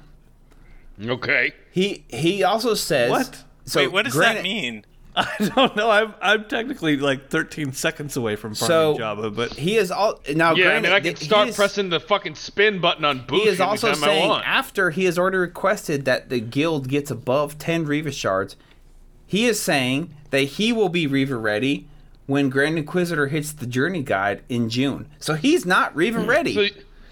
So you're not Riva ready. You want Riva, but you're not Riva ready. Here's what this guy offers to this guild. There is no catch to this one. There's no game to this one. This is just what this guy offers to this guild. Okay. He has a 7 million account, and he is looking for a guild that averages 9 million. He only has 5 GLs. Ooh. I feel like you need more. He does not have... I feel like you need more. I'm not at that level, but I feel like you need more. He does not have Grand Inquisitor. He wants 10 Riva shards, but is not Riva ready. Yeah, I want that too. I appreciate this one because this just shows that you can, no matter where you're at, you can always be a backpack. That's right. This guy is trying to be a big old backpack. And at the end of the day, like I said, a 460 million GP guild is averaging a plus 9 mil account. And at 7 plus mil, 9. This guy is trying to punch all the way up. Yeah, the thing is is the late game, as we call it, or the higher GP game even. It's a different world, right? It's a little bit more difficult to recruit, from what I understand. I do a lot of stuff with recruiting. I'm also, one of the other things I've started doing is I'm part of the Alliance recruiting team for the Senate. So I kind of see some inside and outs of other stuff. And, like, it's hard to recruit at a high level, okay? So punching up at 7.2 million, this is where mods come into play. Yep. Right? Early on, your mod scores, 2 and you're 4 million, not a big deal. You're 7 million, your mods better be on fucking point. All right? This is where mods start really coming into they always matter, but this is where they really are like, we're going to judge you more on, you have these things, cool, that's what you're supposed to do. What's your mods? So I imagine this guy's probably got some pretty good mods if he's expecting these good things, right? Well, I hope that was an important tangent because we have not even close to enough time to entertain the top 10. What? Oh, We've man. What? What? It's fucking... Are you fucking kidding me? We've been recording for 2.5 hours and we still have to do our time warp and have a conversation with Star Wars Dad. You fuck... I didn't do any of the scurvy this time. This is fucking bullshit. Well, I cannot... We told you the Zetas had to move quickly, and they didn't. Why did you let me run that fucking part of the fucking podcast? You know who I am. Wait, I can't. This is bullshit. Hold on, who wrote Min in on the Zetas? I volunteered for it. He volunteered, and then he blames us. I'm just trying to be helpful, and then we don't get to do the segment that is obviously wanted. The only segment you care about. There's fuck. There's things that have even changed. Have you seen the smoke show that is Sabine? Holy shit! I don't think the top 10 is even the segment anymore. I think the segment is telling Min he can't do the top 10. This is bullshit. This is bullshit. Fine. You know what? Next time, Venom, you run the whole show, and we shut it the fuck up, and we get ready for top 10. If you remember at... If we have to wrap Bottom of the Backpack at like 2 hours in, and then we're good. Yeah. Okay. Well, then we don't have to fucking talk about fucking 20 minutes. We could have done fucking top 10. You did that. I know. Whatever. Let's goodness. just, we'll try again next time. I'm feeling like Charlie Brown over here, all right? It's fucking bullshit. Are you sure you don't feel like Matt Damon? Hey, if you're listening to this, come check out our Discord, Galaxy of Zeros. We'd love to have you. Come tell us why we're wrong. Yeah, come tell us why we're wrong. Give me your fucking top 10, because I ain't giving you mine. Thank you for all the support. We're going to have a link to the new Discord server on the podcast. And we still are looking for reviews. Scurvy, you want to talk about that? Yeah, so we would love to have you drop a review. 7 stars everywhere, as Min would say. 7 stars. 7 stars Don't everywhere. Give me 5, and or I'm going to be fucking mad. If you're fortunate enough, I guess, you have an iPhone, you have an iPod, if you still have those. If you drop us a... What the fuck? Everybody's got one of those. What are we? We're talking to the people mowing their lawns like Fierro's told them to do. You mow your lawn, you get $50. You don't got an iPod, though. If you drop us a review on Apple and leave us your ally code, we will review and kind of critique your roster, and we'll tell you how you... I think we got some trash to review, don't we? Some trash. I'm pretty sure on Apple there was some kind of... I don't know. He looked... Oh, God. We got to really... It's going to be a roast. I got a real question, actually. How did we put a like a poll up from last episode? I put a poll up. Where is it? We did. I can't find it. You said it was on Spotify or something, right? No bullshit. I was joking, but yes, we did put a poll up. I think I'm the only fucking one that voted on it because I saw 100%. I took a screenshot and I was like, I guess I win, right? That's how this voting things work. What's high score mean? The poll was your best. God damn, let me pull up my goddamn phone. I don't need to know what the poll is. I need to know how to find it. Spotify. Pull up your I went to iPod. Spotify, and when I click on the episode, it's right there. It says best teams to farm first. Queen Iger, she's at 63%. I don't know, just scroll down. Are you doing it on the app? I'm doing it on the phone, yeah. Okay, it's probably just because I'm not doing it on the app. Yeah, you gotta open up your phone or your iPod. Or your iPhone. Your iPod Nano, maybe. Your Zune. Yeah. Fucking Zune. Okay. Oh my god. I'm gonna try and vote this time so that Ray doesn't take 4th place. Fucking Ray. Is that it? Is it? Are we rapping? Is that a rap? That's a rap. Are we thanking more people? Well, we obviously thank you, Crane Bro. He still listens, I hope.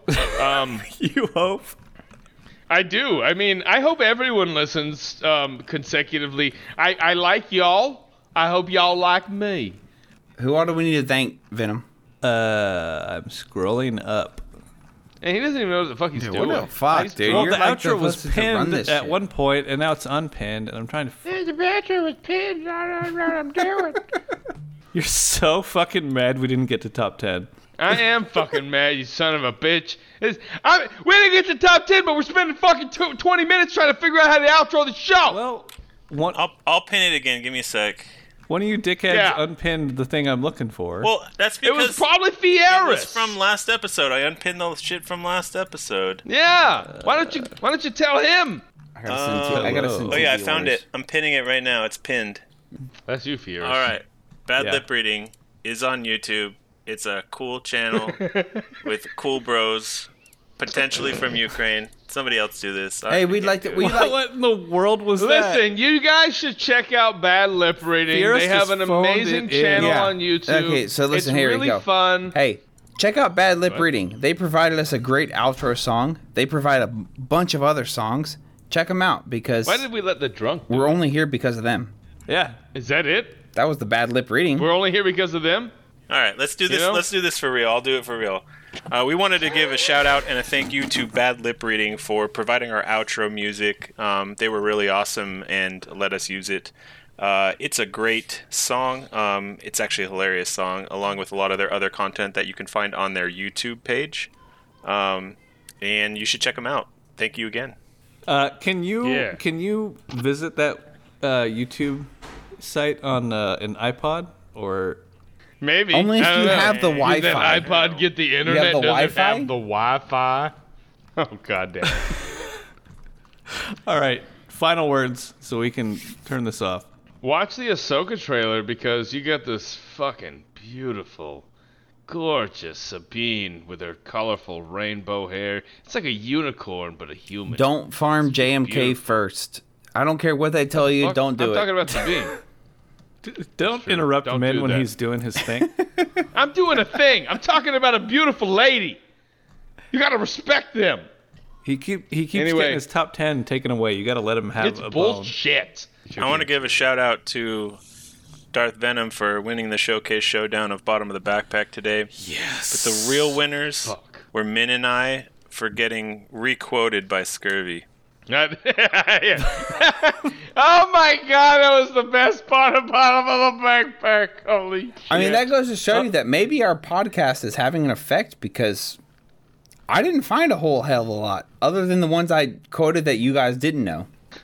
Yeah, it is definitely our podcast that is causing people to not be stupid. It wasn't your goofy ass. Also, if you're in the Senate and we called you out, you know who you are. And we love you. But can you do an over thing where like I got the perfect solution. When I say Matt Damon, you put the Matt Damon over it. What?